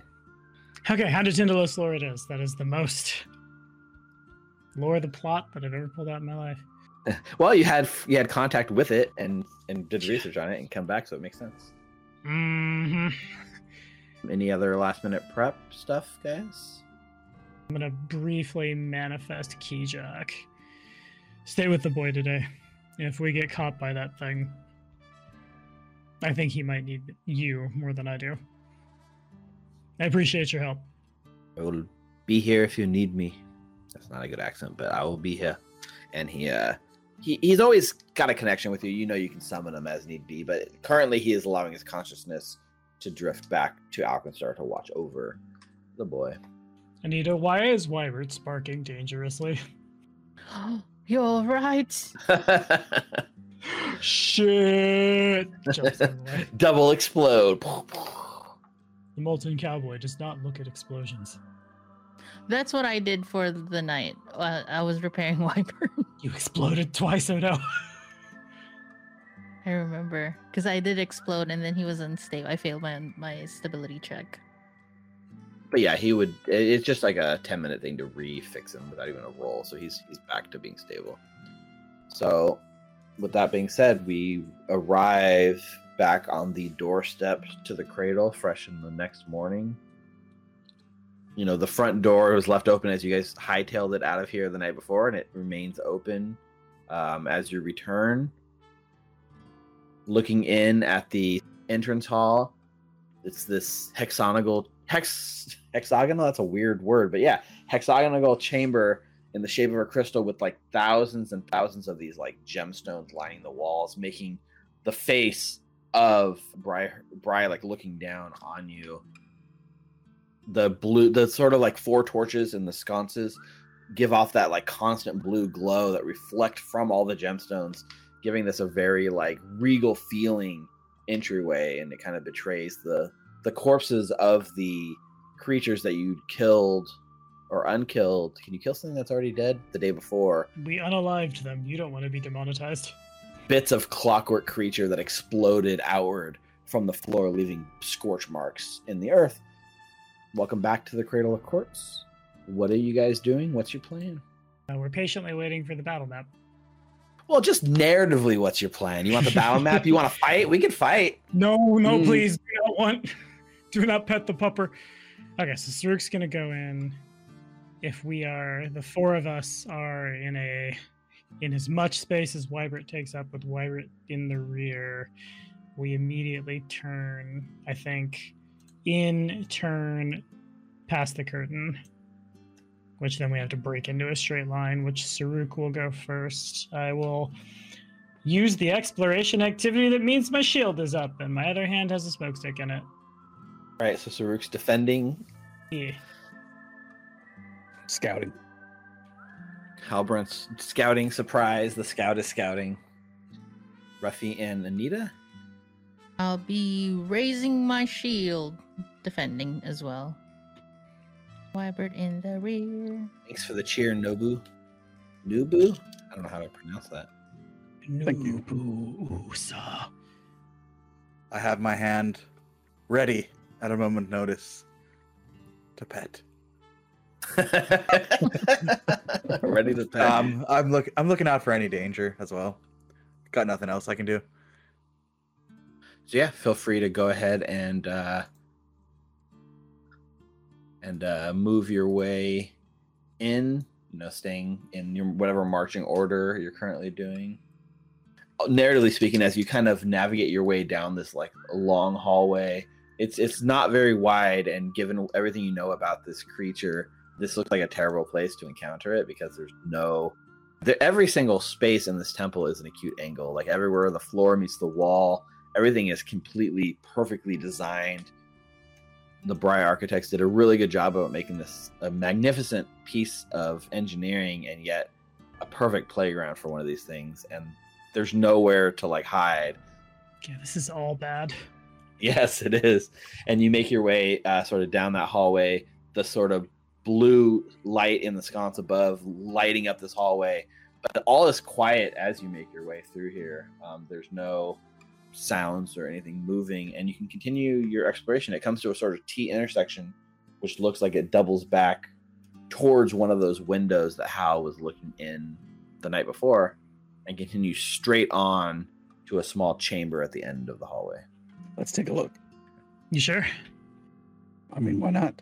We're all the way out here. This place is said not to exist.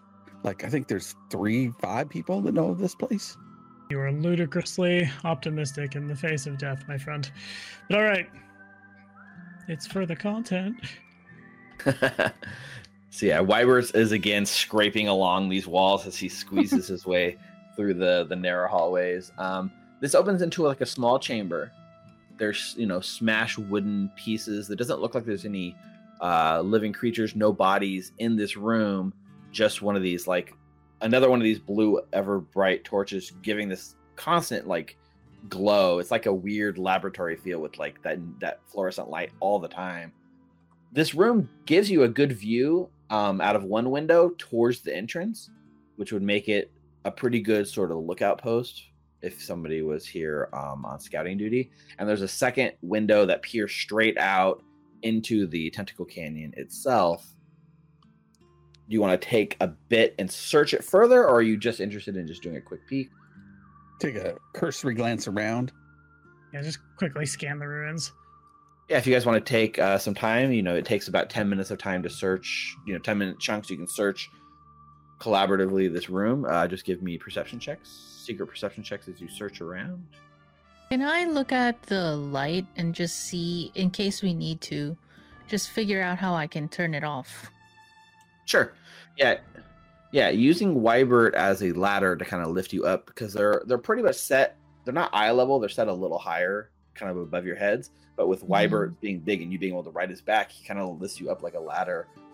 Once you're up to eye level with it, most of what is magnificent or interesting about this lantern is the shell. It's got like this quartz crystal lid over the top that gives it this awesome blue glow and bathes the light in a very concentrated, very specific manner around the room. It looks like it's actually angled so that the sort of angles of the crystals get the light exactly where it needs to be. But other than that, it looks like a run-of-the-mill ever-burning torch inside. So just at the look, it's basically like unscrewing the lid and taking the ever-burning torch out would allow you to get access to the ever-burning torch. Can I grab the shell? Do I have time for that? Yeah, I mean, we're spending some time in here. So in that case, I will go ahead and reveal this loot token. You can go ahead and loot the ever-burning torch. And we will turn off the light in this room. And the light in this room goes dark with only the bits of light filtering in through the windows. And Anita gets herself a ever-burning torch. The rest of you guys that are searching the room come up without anything interesting. It doesn't appear that there's anything in the rubble, any sort of secret passages. It just looks like an old room used for lookout. You come up, unfortunately, empty-handed. Reffy wasn't searching. He was just keeping an eye out for the peril pup. Saruk is just very anxious and would like to keep moving. About like 7 or so minutes into this sort of interlude of searching and stuff, you hear the sort of like scratching of nails like on the floor, just like a very like skitter. It sounds like it echoed back from somewhere near like the main entrance, like that way in the hallway, Reffy. But you, to your eyes as you were looking, you never saw anything. You just heard it. We should probably get moving. Yeah, we're going. All right, where to next? Excuse me, Wyvern, you chunky boy. There's a time hound. We gotta fucking go. God dang nemesis. Albert, let me jump. You come down here. I'm in space. My bad, sir. Just because they right on top of each other right now. So I guess just down to the other room at the end of the hall. Perfect. So as you kind of move in towards this room, you notice that the floor, the ceiling, and all the walls in this alcove are cracked and pocked with pin-sized holes. This is very stark contrast to the rest of the chamber, which has been very well maintained and very pristine. Tons of pin-sized holes pock-marked across this entire chamber. And there's a desiccated corpse lying slumped in the southwestern corner of the chamber. And it looks like it's wearing this like ridiculous-looking helmet with like its eyesight looks partially obscured. And it almost looks like the helmet is like fit with like gun barrels like 360 degrees around it, just pointing in all directions. Someone had the right idea. Saruk's gonna approach, hoping it doesn't reanimate. I would like to take the helm. Okay, yeah. So you go towards the corpse and like try to slowly like lift the helmet off the corpse. There's a moment where like the helmet, you start lifting it up, and then it feels like the body like shunts to life and like grabs at you, but you realize it's just that the helmet got high enough that the head like slumped out of it, and like it like startled you for a second, but it does not come to life, and you can go ahead and loot the desiccated corpse here. I see you flipping things at the last second, Steve. I did not remember to do it before, but I did it now. So, does it look like if someone were to put on the helmet, it would protect them, or like protection from gaze attacks with this helmet? Yes, no? You can like, you want to try sliding it over your head and checking it out? I mean, just looking at it. Give me a crafting check as you glance at it. I guess I'm making the bold assumption that this person was human. I don't know if that fits Saruk's noggin. But crafting. This might have supposed to have been, oh yes, this is the perfect strategy, or the least perfect strategy, as the dice warrant. You have no idea what the function of this helmet is looking at it, but you do believe just whoever designed it did not design it with the function of visibility in mind. You're pretty sure if you were to wear this, it would protect you from all visual effects in the area. All right. And Saruk will pass the helmet back. This ought to be helpful. One of you put this on. All right. Got my hat. Raphael doesn't got a hat no more. No, that's true. It looks like the horns might catch.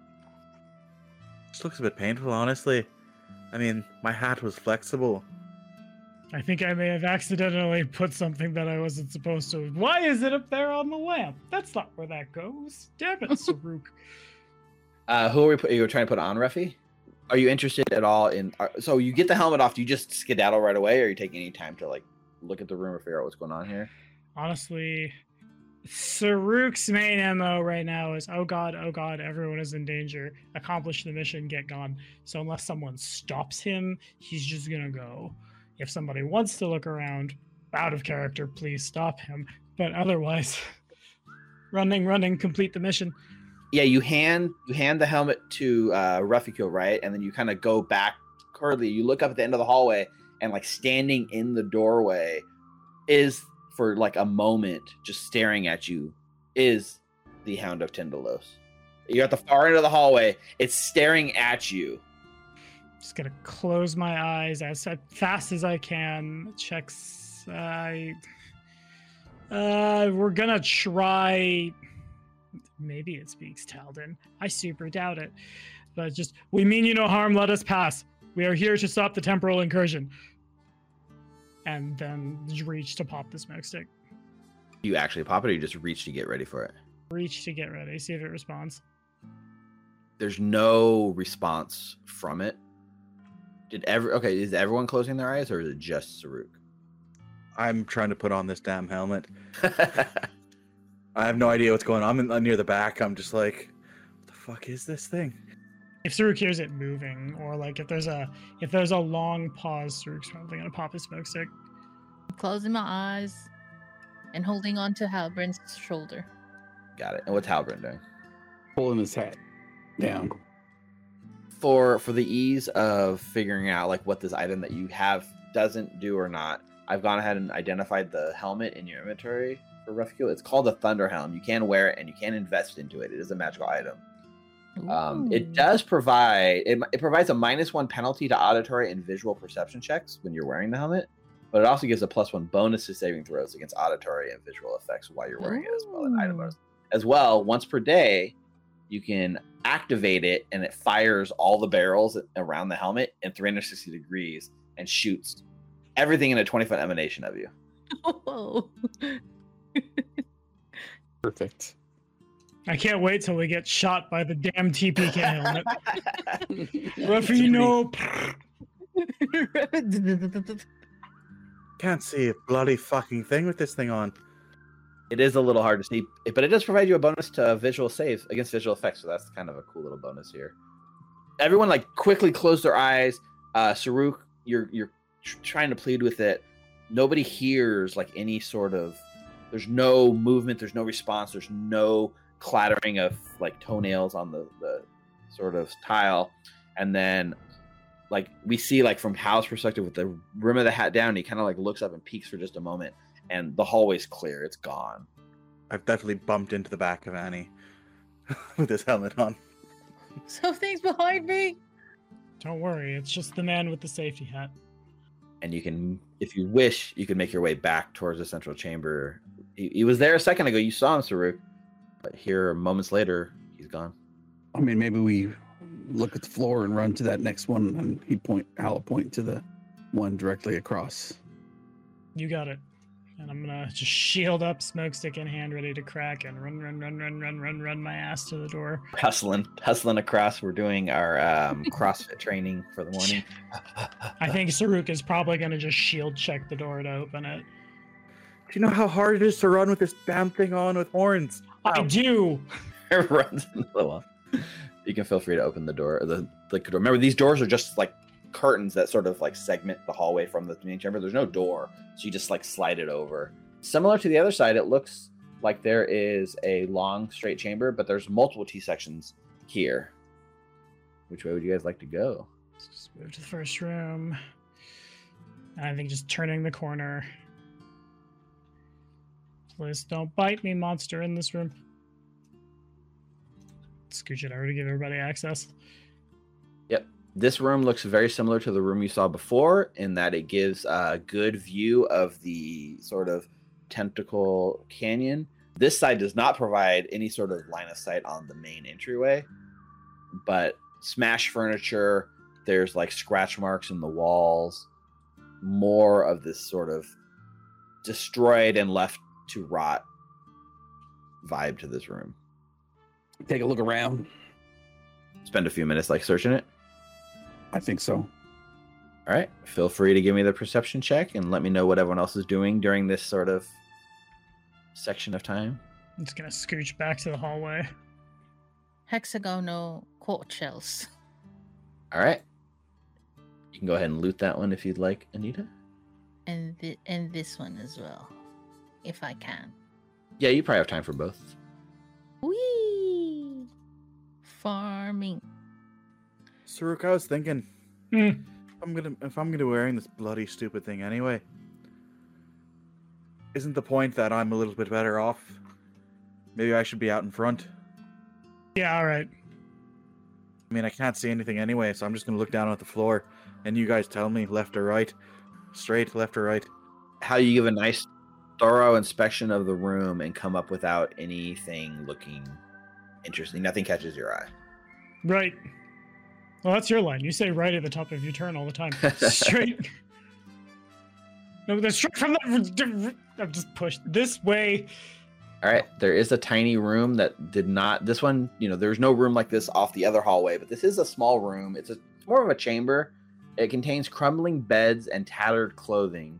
And there's two withered corpses lying on their floor. Their skin looks like it's split open with wounds just across their body. Otherwise, the corpses seem fairly well preserved here in the dry desert air. But yeah, you catch the eyes and like you definitely see that they have similar wounds on their bodies that you guys have experienced yourself. My jaguar. Took the words right out of my goddamn mouth. Anything useful? Well, let's take a look around. Yeah, you want to search? Search is gonna. Yeah. Never mind. He's not gonna go there if he is. I must keep everyone within 15 feet. Jeffrey, look at all these shiny things I'm getting. This is not the time for your ADHD. Respectfully.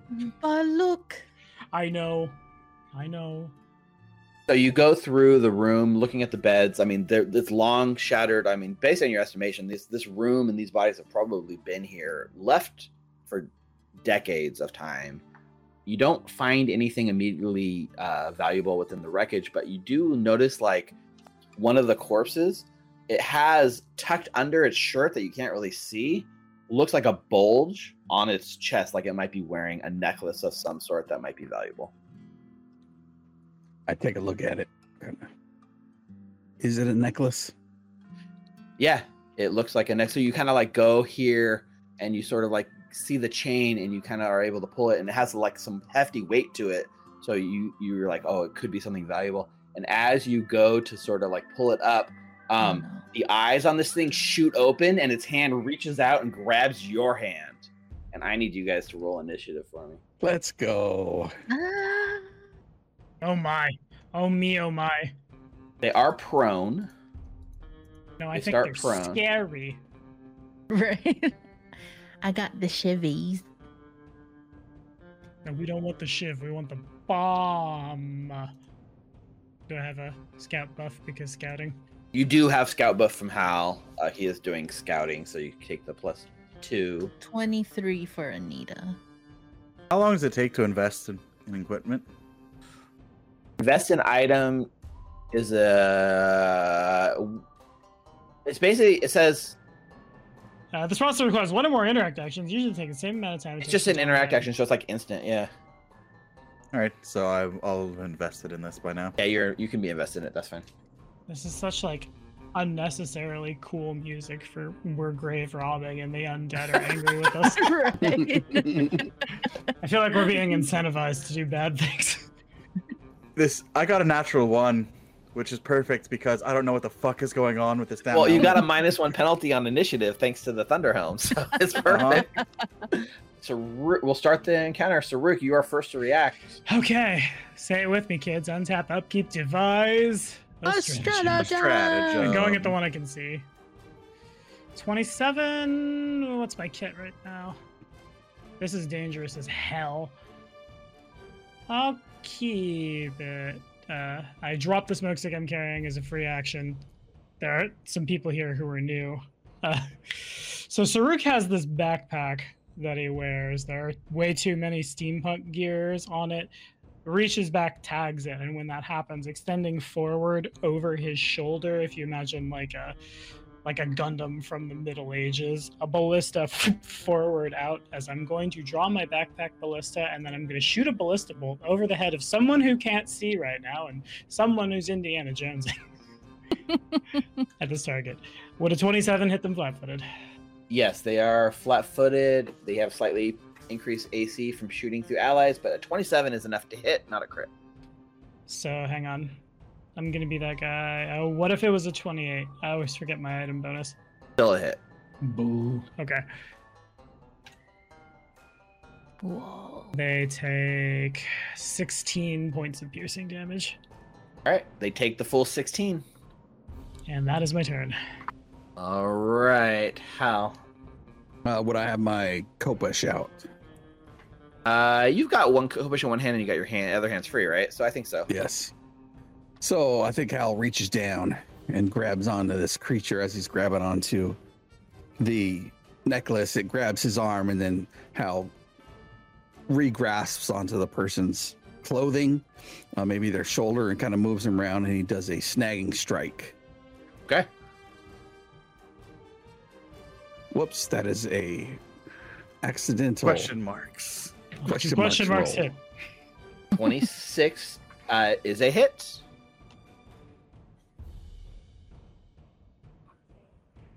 That is going to be 18 points of slashing damage.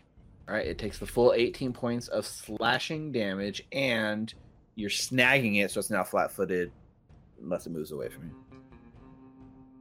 Then I think he's going to do an exacting strike using the press feature on the exacting strike. That means if he misses, he doesn't get a map attack penalty on this next strike. But if he Okay. hits, then he'll do something else.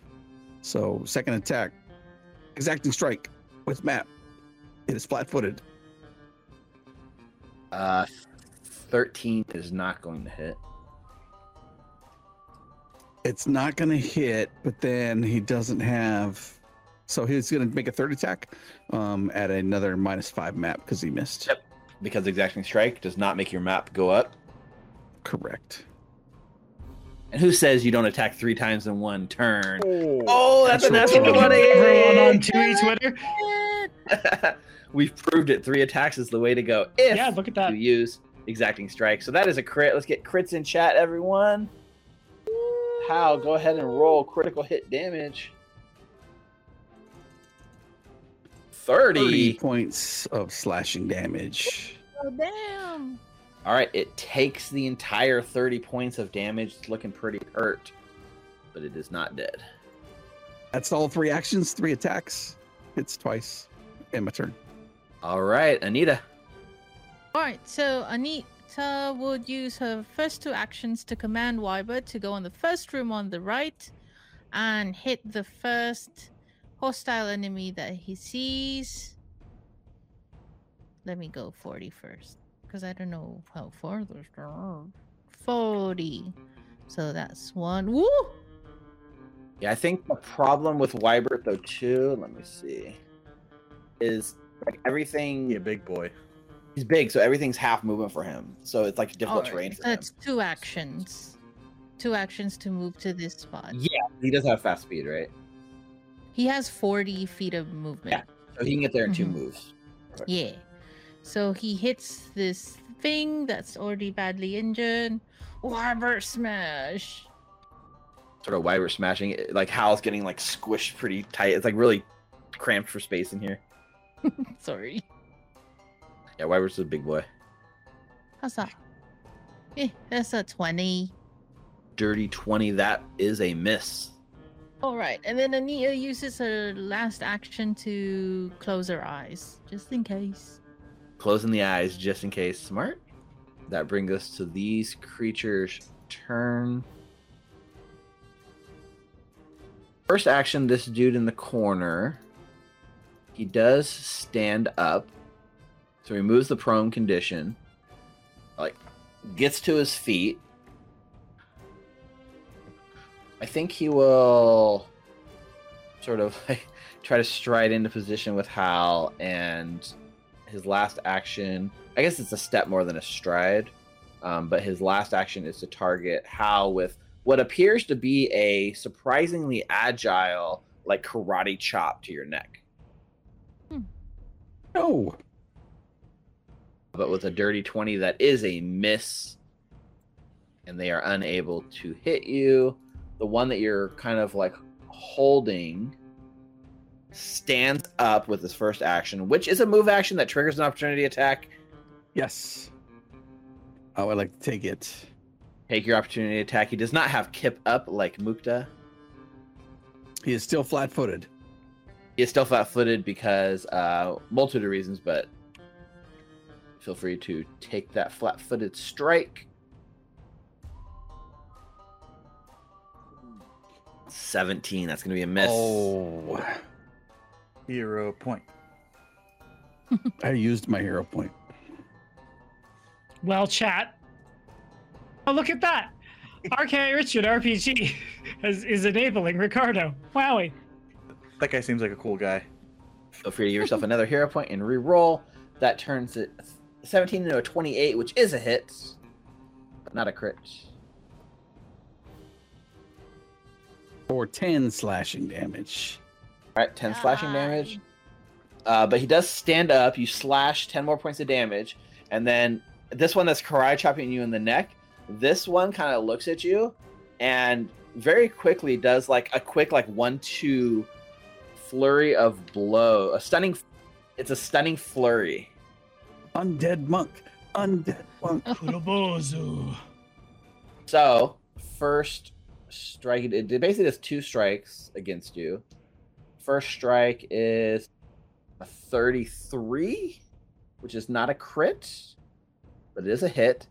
And the second one takes that map. The second one is 15, which is a miss. So just one hit will do the damage.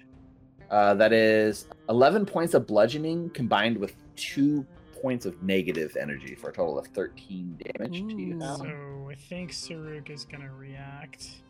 I realize we did. I don't mean to. Good point. Using a joke with the rules layer on it is narrative, or we're in a good moment in time to do that. I don't mean to rules layer, but I realized I forgot to do something last time.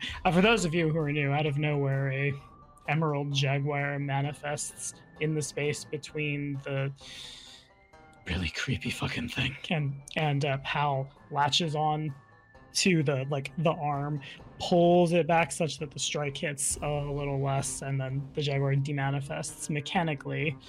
I'm gonna use the berating step. So Hal gets resistance equal to my level +2, so resistance 8. And unless they've changed this in an errata, that applies to all the different sources of damage. I have some champions I'm running for, and they pointed that out to me on Tuesday. So If it's resistant all damage, then yeah. yeah. So it should entirely shut off the negative, and then the 11 is reduced by 8. So You take 3 total. and then Hal can step if he wants to. I don't know where can't the step hell he's away. gonna step. That room is crowded, but Yeah, you can't step away from them. Okay, you stay in range to keep it snagged. Yep. So only 3 points of damage. Not bad. Fortitude save. So after that, you feel like part of the strike is almost affecting you. So I do need a fortitude save. Ooh. Come on. Isn't that if both hit? Yes, but this is something else. You did not get both didn't hit, so you didn't get the stunning flurry, but you are getting hit with a different effect on the unarmed strike itself. It hits you, and it hits a nerve, and the nerve sort of sends something up into your brain that scrambles it just a bit, and the world gets a little fuzzy, and things get a little double vision for you. How you are now stupefied 1. Oh, even more stupefied than normal. This is a hard feat. stupefied 2 now. We smart party. We think. good. Yes, I am. The inventor and the investigator brofist. Mhm. And then, yeah, I think it will then step back away from you, removing the flat-footed condition on itself with its third and final action. And that's all their turns. Ruffycule, are you ready to get in there and fight some undead monks? Can I get in there? Yeah, I mean it's crowded, but you can definitely squeeze in there. All right, where can I end up? I mean, there's a square here, there's a square here, there's a All square right. back here. So I'm going to use. Since Wybert's so big, he takes up the whole room, and he couldn't even fit in there. So everyone's just sort of sharing space with Wybert, even though mechanically that's not quite how it works. But in this fight, it's working that way. Someone will watch this on YouTube and scream at you, "You've got the rules wrong," but I appreciate you, because otherwise Wyvern can't do shit. Otherwise, Wybert can't get in there at all. Yeah. I'm going to squeeze by Wybert and, God, Wybert, move your fat ass, and Too much junk in that trunk. Literally, it's where we keep our stuff. to draw my pistol, right? Stride towards an enemy that I can see, kind of banging this damn helmet against Wybert as I'm walking through. And I'm going to use my first action to shoot this guy in the face. All right. Go ahead and make that attack roll. Gotcha. That's a 33. Nice. 33. That is a hit. Unfortunately, not a crit. That's fine. That's 7 points of damage. Nice. All right. Takes the full damage. Still up. It is now flat-footed to my next melee strike due to sword and pistol. Bring it on. And I'm going to take a reloading strike at map. So you see me shoot in the face, twirl the gun, and it breaks open. At the same time, with my other hand, I bring up a bullet, toss it into the gun, and then bring the hand back down and karate chop him, just like they karate chopped Hal. Let's see if the dice reward your creativity. They will. I'm manifesting this. Remember that dragon? Oh boy, it Oh, does! It's did. Let's go. Manifest every time. Yeah, manifest it all. Apparently, It I should have be a wishy numeric powers. I slice didn't then. know. I'm gonna go talk Yeah. That's to a critical Achilles. hit. I wish it was on the firearm, but it is pretty awesome. Give me Roll some that fire critical on. hit damage. 14 points of damage. Die. All right, 14 points of damage, and he has to make a basic fortitude saving throw, which they fail and become slowed 1. Slowed 1. Oh, like it's already like half like undead, and you've cracked it, and now it's like I think maybe like its spine is like misaligned, so it can't like move right anymore. And for my third action, I'm going to just aid the next attack with a feint. And that's my turn. Bringing us to the top of round 2, Saruk. Richard, you didn't yell at me about that thing that I forgot to trigger. Sorry. It's the helmet. I can't see or hear a damn thing. Yeah, that's fair. I believe you. Okay, shit all over it. I think this turn is really, really awkward. I think what Saruk has to do is... what Saruk has to do is, when it's not his turn, he has to check the mechanics of putting up the backpack ballista, because I'm not leaving this thing in the middle of this place as we're running. So rather, my smoke stick is going to stay in the square Saruk is in currently. Saruk is going to step. That puts everybody measuring in reaction range. What do I do with my last 2 actions? I guess this is a really bad idea. Saruk is going to drop his shield. Interact to draw his Giselle. And just like blindly fire forward at the... Is this man's actually flat-footed back here in the corner? No, it was just to my melee. And it's already gone. Got it. I think I'm still gonna try to clean up the one in the back. So turning off all the important things. Wow, I think this is the first time in Saruk's whole career I'm using my dexterity to attack. This is weird. We're not devising a stratagem. We're just doing it. Feint attack then. Yeah, go ahead and make your feint. Your DC 20 check. 16, not quite enough to help, but it doesn't hurt. Just checking all the things. Blah. Blindly All of firing into the room.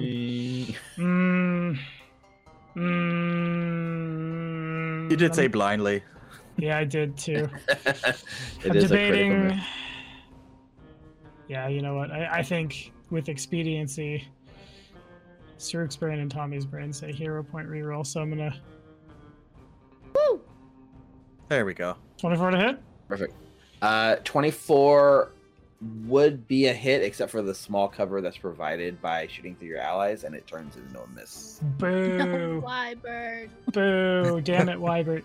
Wybert, Okay. Hal, Ruffy. Yeah, And that unfortunately, yeah, that is- is a miss by 1. Otherwise, my turn. Heck. I think at this point, Anita, you don't see anything, but you hear the sort of like click clack of feet kind of come up the hallway behind you, and you can feel like the licking of like tongue on lips and like the sniffing, and Damn it, Steve. This is not how I wanted to hear click clack. It's supposed to be good and feel like the city. Heck. you feel like there's something near you. Your eyes are closed, but you have sense of what's around you, and you feel like something has approached you from behind. Hal, it is your turn. I think Hal's going to use a scout's charge as he strides closer to this creature in the corner, and he will do a feint using stealth instead of deception to attempt to make it flat-footed. That is a 27. And that is definitely a success. So it is flat-footed to your strike. All right, and as part of Scout's charge, I get to strike this creature 1 time. 23 is a hit thanks to the flat-footed condition. The feint actually pays off here and makes it a hit. 8 points of damage. Ooh, it takes the 8 points of damage, but it's not enough to down it. And stupefied. The stupefied stays. Okay. Stupefied is not one of those conditions that auto decrements itself. I don't believe. Yeah, there's gotta be like a specific on the what give them stupefied. Otherwise, I think you have to sleep it off. I forget. Or even like greater restoration enough. Anita, you feel there's something behind you, but you're not looking at it. Feeling the hairs on the back of her neck stand up, Anita, still with her eyes closed, is gonna use the wall to guide her. So I'm gonna take the penalty of like moving half my speed. Yeah, you can move blinded. It's just you're moving at difficult terrain, so everything takes extra movement. Yeah, so I'm gonna use my movement to go to Saruk. Well, near Saruk. Sorry, I'm blind. You can only move 2 squares anyways with the stride because you only have each movement's 10 feet. So that's you can move right next to Saruk. You just can't go in his square. For multiple reasons, but you are able to feel your way away from this thing. All right, and then I say, I feel something. The back of my neck, but the hairs on the back of my neck are standing up. And then for my third action, I'm going to. I didn't have it pulled out. I'm gonna pull out the smoke stick just in case. Just feeling for like my equipment, and I pull it out. So 1 action stride, 1 action pull out the smoke stick, right? Mm-hmm. So that's 1 action. Oh yeah, I have another one. And then for my third action, I'm going to open up the smoke stick and then obscure the vision in this area. Okay. I really hope this works. Mm-hmm. So you're doing it, but you're like holding it, right? So it's like basically on your square. Yes, it's on my square. And then Wybot still has one. And it's 10-foot emanation. Is that correct? 5 foot, so should be 5-foot like- emanation. So basically Mhm. everywhere around her. Okay. And then Wybot still has one. Is this near death zombie monk within his reach? Yes. All right, we'll try to kill it with Wybot smash. Wybot smash. Oh, acha. The problem is here too, like the smoke thing goes up, it does a around Anita, this like emanation of smoke. It fills Saruk's square, and Saruk, you're in the smoke. So like the smoke is now around you, and you're having a hard time looking into the room. You're feeling it based on senses now because your vision's not reaching into that room. 28 is a hit. All right, cool. So that would be 13 points of bludgeoning damage. Wybert's karate smash kills this like undead monk. Yeah. Whoa! And it is now dead.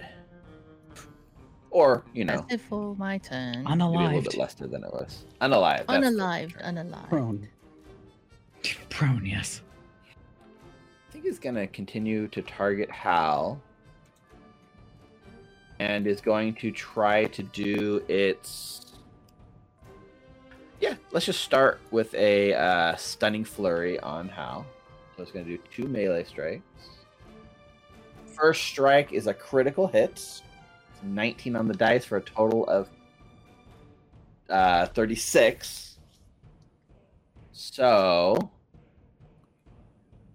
that's a critical hit. It's going to be 36 points of damage total. Well, so I'm going to use 8 my of its- reaction. Damn. Right. So interestingly, I think if Hal steps back now and out of range before the second attack comes, I think Hal can dodge it. Anyway, around it avoids all the negative and 20 Yeah, it doesn't. bludgeoning I don't damage. see the trigger doesn't say you have to see it. So even though you don't have sight, you can still feel the like connection with your allies. So that still works for sure. Does within range. So is that 28 points of damage? That's So 20 it's- all told. You resist all the negative, 8 points of the bludgeoning. So Yep, 20. Oh, 20. Really? Yeah, it's 8 off each damage type because it's resist all, which is a very powerful sort of resist to have. I will step into the corner. an interesting rules interaction. What happens with the rest of? Does it just waste the action? No, I'm gonna say because it's like an action that his action allows both strikes to go off combined as one attack. I'm gonna let him get his second attack off before the step happens. Second strike with the penalty really quick. 26, so they both do hit. This one's not a crit, so there's gonna be a lot of rolls here in a second. So we're gonna tack on 13 more damage. They're combined all into one, so it's really like because it's really 39 points of bludgeoning and 10 points of necrotic, which the end result is you just take 13 more damage. Yeah. If the necrotic was lower, they could have just still not taken any. Negative. Okay, so Don't use the Negative. WotC term. did I say necrotic? Oh my god! You did. You get a hero point just for correcting me. Yeah, I do. Okay. So there's a bunch of things that happen here. Firstly, Oh, great. let's start with the stunning flurry save, which is since they both hit, you need to make a fortitude saving throw or be stunned. Could use a hero point from somebody. Oh, you don't need it. Just roll an natural 20. Yeah, just Ooh. roll. Alright. Just roll well. Bam. So you are completely avoid the stun. All right, perfect. Secondly, because you got a critical hit with an unarmed attack, and it has a sort of critical hit specialization, I need you to make another fortitude save against the critical hit. Unarmed strike. 27 is a success, so you are not slowed. Lastly, you got hit by 2. You got 2 more unarmed strikes, so I need 2 more fortitude saving throws. How tough is Hal? We're about to find out. 4 fortitude saving throws in one round against this monk. That's a success with a 24. And the last one is a natural 20. Bro. Let's go. Crit This sting. monk just unleashed his whole combo that he practiced his whole life on you. And at the end result, when it should be like a killing blow, you sort of liberating step away from him, fairly unscathed, impressively. Combine all the unscathed from all the additional effects that he just tried to put on your body that you resisted. All that said, that was one action he spent, and you stepped out of his range. I think his next action will be to step back into this corner, and his third and final action to try to catch a distracted Ruffy with a -10 map. And that's a critical miss. All right, Ruffy. No, you're mistaken, friend. I'm the one hitting you. And I'm going to shoot him in the face. Okay.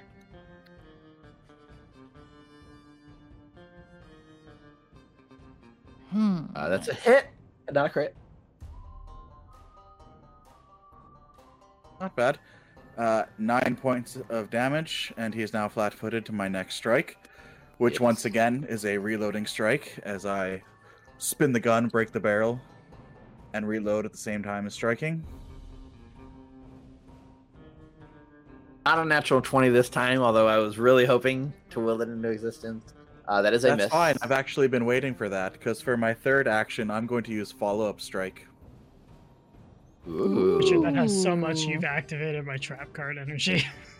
Right? Yeah. Oh, Nani! So Nani? it triggers when I've missed with the melee strike previously. I get to take another attack of the same map, pretty much. Oh, Okay. nice. It's very Nice. similar to what Hal's doing, but in a slightly different manner, right? Mm-hmm. So I strike again. Same map. Nice. 23. My hero. All right, thanks to the flat-footed condition. Oh, does it have flat-footed, or is it only in the next melee strike? Let me double check that. Where are you, Just sword for and cool pistol? factor, I'm gonna let it ride, and you can roll damage thanks to the flat-footed condition. But I'm not sure if the flat-footed continues through the whole turn or just the next melee strike. It'd be next melee, technically. Rule of Yeah. cool. But it's cool in this moment, and I will allow it to ride. So deal that damage. All right. Another 9 points of damage. 9 more points. And that is my turn, all 3 actions. All right, Saruk. Okay, this turn is so fucking awkward. We believe the Hound of Tindalos is behind us. I just watched Hal get mollywopped. That's not concerning at all. Nope. Oh, I didn't have him visibly on the initiative tracker, so I added him visually. Great. Great. Good. Okay, so I think what it's got to be. Plus Uh, 22. Yeah, I know it's bad. Don't remind me. So I guess I have to assume the boys are going to be fine in there. As a free action, Saruk is going to drop the backpack. I thought it took like 5 minutes to start that thing, but it's just an interact action. So the Gundam cannon clatters down in the square. As down it goes, I'll use my first action even to pick up my shield. I'm gonna get data. I'm going to action the second is with eyes open, hoping the concealing cloud is sufficient. Saruk is gonna stride around Anita, still within the fog. Heck, damn you, wall. Yep, still within the fog. There's like you see like you can see you're concealed, right? You can see kind of out in the hallway this creature standing there. You're pretty much aware of its presence. It's just sort of concealed from the fog. You don't have full visual sight on it in the smoke. My body has a shield, or hopefully my shield. I'm just gonna raise my shield and brace. And at the end of your turn, you feel that like gaze trying to like press into you, but the smoke and the concealment is blocking the visual contact. And you're not you don't have to make any save or roll. You are good. And they said that the alchemist was bad. Well, TBK, and I'll run gatekeepers for you guys, and it'll be dope as hell. I won't beat you up with Hounds of Tindalos. Don't tempt me with a good time. Oh, I will. It's what I do professionally. With its first action, it uses its angled entry ability to jump, like just sort of like you just kind of watch as you can't really get a good visual on it, but it looks like it sort of folds itself back into the wall, and like you can all feel it appear on the other side of you. So it feels like it's crawled back out of the wall on the north side of you guys now. You position yourself between it and Anita, but it's in one movement has teleported itself to the other side of the chamber. And you hear like the footsteps of it walking back around that corner. And that's where its turn ends. Hal. I think Hal is going to Scout's charge up into this creature. Okay. I'll attempt a feint using stealth. That is a 27 again. Yep, it's flat-footed to the next strike. It's flat-footed to the next strike, which is going to be a regular strike, since that's what Scout's charge is. Just a regular strike. Regular strike. That is a hit, thanks to the flat-footed condition. The feint again paying off. Every little bonus matters. 13 points of damage. I think Hal is going to make a map attack using snagging strike. Okay. Oh, Ooh, that's a critical miss. ends my turn. Anita. All right, so Anita's going to command Wyber to continue and try to kill this thing. So she's gonna use one action for two. Let's see first. All right, Wyber smash! Wyber smash! Smash! Huzzah! Ooh, that's a natural one. That's a critical miss. That is a critical miss. But Wyber's gonna try again! Huzzah! Smash! For a 21. Alright. 21 is going to be a miss. Alright, so... It's like Wyber's got these really big, powerful like slams, and like this thing is just like definitely like kind of like nimbly dodging out of the way. Mr. Undead Monk. Alright, how long does the smoke stick last? I'm sorry, let me check. I'm gonna check. A minute, I think. No, we got plenty of time. Alright, so we have a lot of time. And I still have to use my action to keep my eyes closed? You just keep your eyes closed. You're blind just fine. You don't have to spend an action. It's an action if you want to avert your gaze to give yourself a bonus against a visual check. But by closing your eyes, you're completely avoiding it. And Saruk, when Saruk feels pins and needles that don't turn into lacerations, it works. You could open your eyes. All right, so Anita's going to open her eyes. Is that a free action? Or Yep. did I just spend an action? All right, cool. And then she wants to test out a theory about killing these lights, so... But I can't reach it. What do I do? You know what? I'm just gonna step into the corner right here. okay. Wait, actually, no, I don't want to leave Saruk, so I'll just stay right there. Okay. And avert my gaze, just in case. Okay. Just in case. Mm-hmm. Perfect. Our cool little monk dude getting pinned in the corner here. He's going to try his luck at Ruffy. Hal is too tough. Took his full barrage. So he's going to pick out an easier target. Spins his eyes over on Ruffy. And will use his stunning flurry to make 2 strikes on Ruffy. First strike.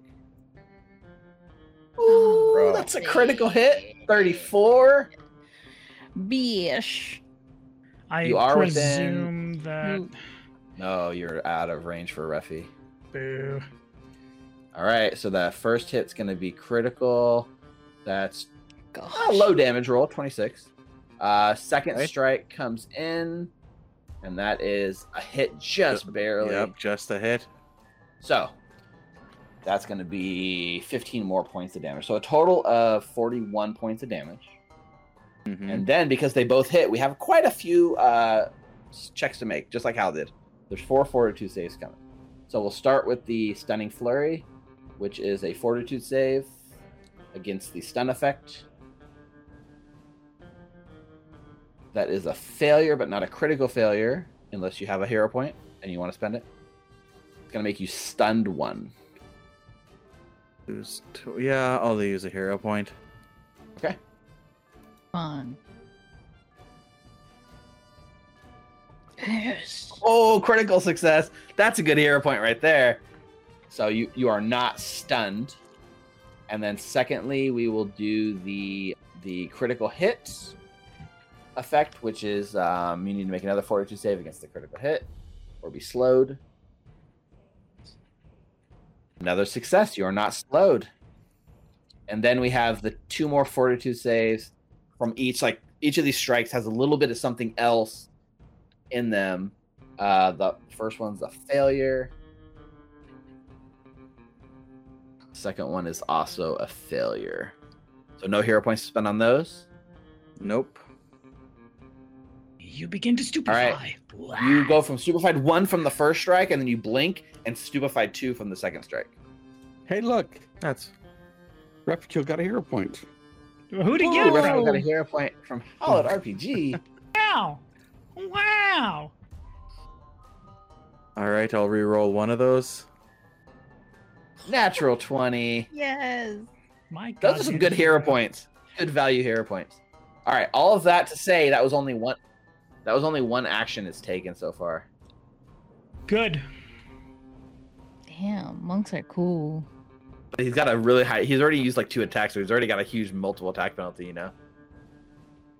All right. Well, he's just gonna put out the rest of his attacks at full map penalties. 21's a miss, and 13's a critical miss, and that's his turn. Reffy. Ah, you poor already dead fool. I don't use my brain anyway. He doesn't. It's true. And I'm gonna shoot him in the face. That's a 31 is a 31. hit. What? Hit, not a crit. 8 points of damage. Okay. And it's now flat-footed against my It next is. strike. And I'm gonna do a reloading strike for my second action. Oh. That's a miss. And for my third action, I'm going to step because I can't take that again. That's my turn. Perfect. All right, Saruk. Okay, the Houndotindalos is somewhere generally north, but can be wherever in each and every hell it wants to be. I hate this so much. First action, Saruk is going to manually store his backpack ballista. Step here. I know there's a wall. Shut up. I'll stride. I just want to go to where my Giselle is and then interact to pick up my Giselle. What an eventful turn. Okay. The hound does something off screen that we don't see, but he doesn't appear to do anything in range of you to make his presence known. Yeah, snagging strike. 28 to hit.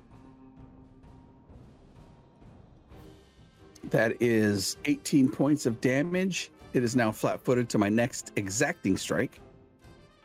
Yep. He's flat-footed to everyone as long as he's in range of you. Ooh, that was so close to a natural 20. 18 is a miss. But since I did exacting strike, I will make another strike with a -5 map. Exactly. Come on. Bro. Oh. 20 is still a miss. But he's still snagged. Come on, Wybert. Kick his ass. Beep boop, beep boop.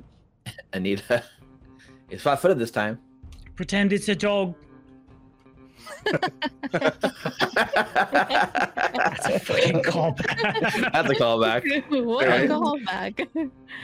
Alright, so another Wybert smash from Wybert. So he's gonna Anita's gonna continue and command him to try and fucking kill this thing. So 2 actions, Wybert smash. 3 actions. Oh, First one's a miss. The second one. Yes, Wybert. There we good go. job, buddy. That's a hit. Boom. Oh. Okay, 10 10 points of damage. damage. Still alive, just hanging on, just barely. Oh, could Wybert, perchance, be in a square that would provide cover for both Halbrand and Breffy? Ooh, it's an interesting question. I think not against melee strikes. I don't think so. Oh, because he's tall.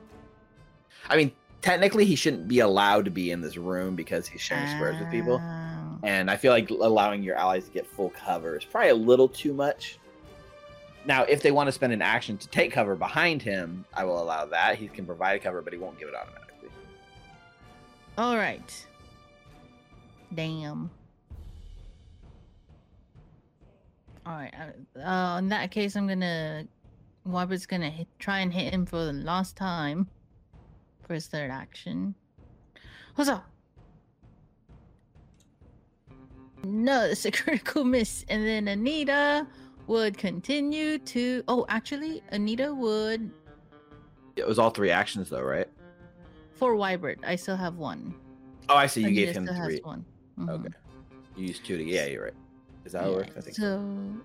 For Anita's action, she'll grab because it worked before, she'll grab a frost vial. Okay. That's it for my turn. All right, this monk in one last chance targets Hal, who's within. You're snagging him. He's gonna use this. He kind of grabs your inside of your arm and tries to open up your chest and do a double strike. Let's see if he's got what it takes. He's been getting a lot of crits on you. First one is a hit, but not a crit. You are within range of Saruk on this one. That's gonna be 10, which is almost completely negated. But he gets the second one. The second one is a miss. Okay, so So it's just the one. I'm gonna use the liberating step and react. So 1 bludgeoning damage. Yeah, it's 1 bludgeoning damage, Hal. Nice. Machagua. That's so strong. Why'd you take Wait, 49? 49! No! I know you're stupefied and counting is hard, but no. I was amazed at the strength of that ability. God damn it. There is only one fortitude save that needs to be made for you. You can You step can step if wanna. you wish. It'll break the flat-footed, but yeah, no problem. You're not affected by it. You're not re-stupefied or stupefied more. Yeah, step into him more. I guess he's just gonna keep doing his thing. That's a critical miss with a natural 1, and this last one is 24. Oh, 24 is actually a hit. So he gets one last melee strike off for 14 points of damage. Another fortitude save.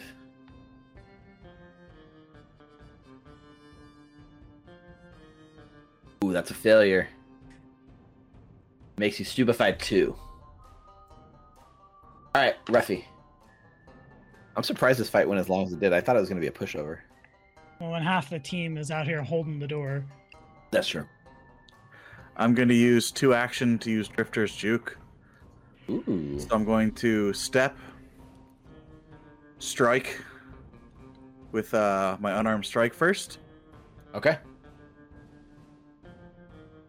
Yeah, that's a hit. Nice.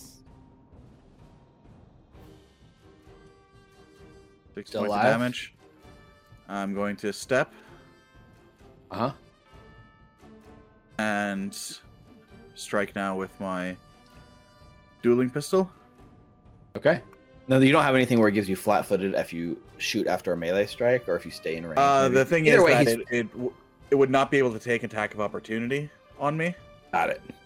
if I shot within range, but I stepped anyway, so. He is Part of flat-footed it just is because shoot. Hal's still snagging him, you know? So he is flat-footed.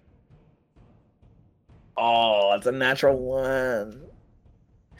No. All right. Just for the coolness of this moment and this monk fight, I want to give you. I haven't given really hero points. I'm gonna give you just a hero point to reroll this one roll. If you roll a natural 1 again, then you know the dice is like saying whatever, it's over. But like, this is too close of a moment to like not give you another shot. Nice. 23. 23 is a hit, thanks to the flat-footed condition. Nice. Max damage. 13 damage. Max damage is Ooh, enough. Nice. Oh, just one. The sort of like head explodes as he like Hal's still like snagging. You got that arm, and then the head explodes, and then it goes limp. And we are out of initiative. As the Is he dead?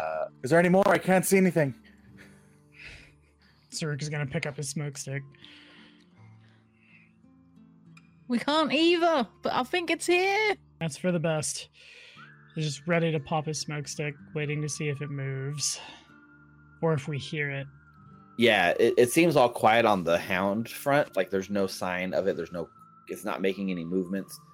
The sort of like smoke stick goes off for like the full minute, providing you the visual cover you need, which is about the same amount of time that Hal and Ruffy will need to shake out of their stupefied condition, which fades on its own after about a minute.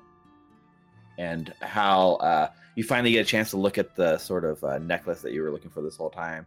And you pull it out, and it is a sort of not super valuable, but it's almost like a tin bry necklace. It's like a holy symbol on a chain around this creature's neck, but it doesn't look super valuable, but it is a bry holy symbol if you'd like to keep it. I think he would hand it up to Nita. Say, "You want this? I can't use it." All right. I take it and I'll Get in wear it. Wybert's bum. God damn it. Yeah. No, you both almost died for this necklace. Yeah. In the evening space, I'm not Hal. Saruk is gonna pull another backpack ballista bolt out from his backpack and start screwing it together to take the minute to reload.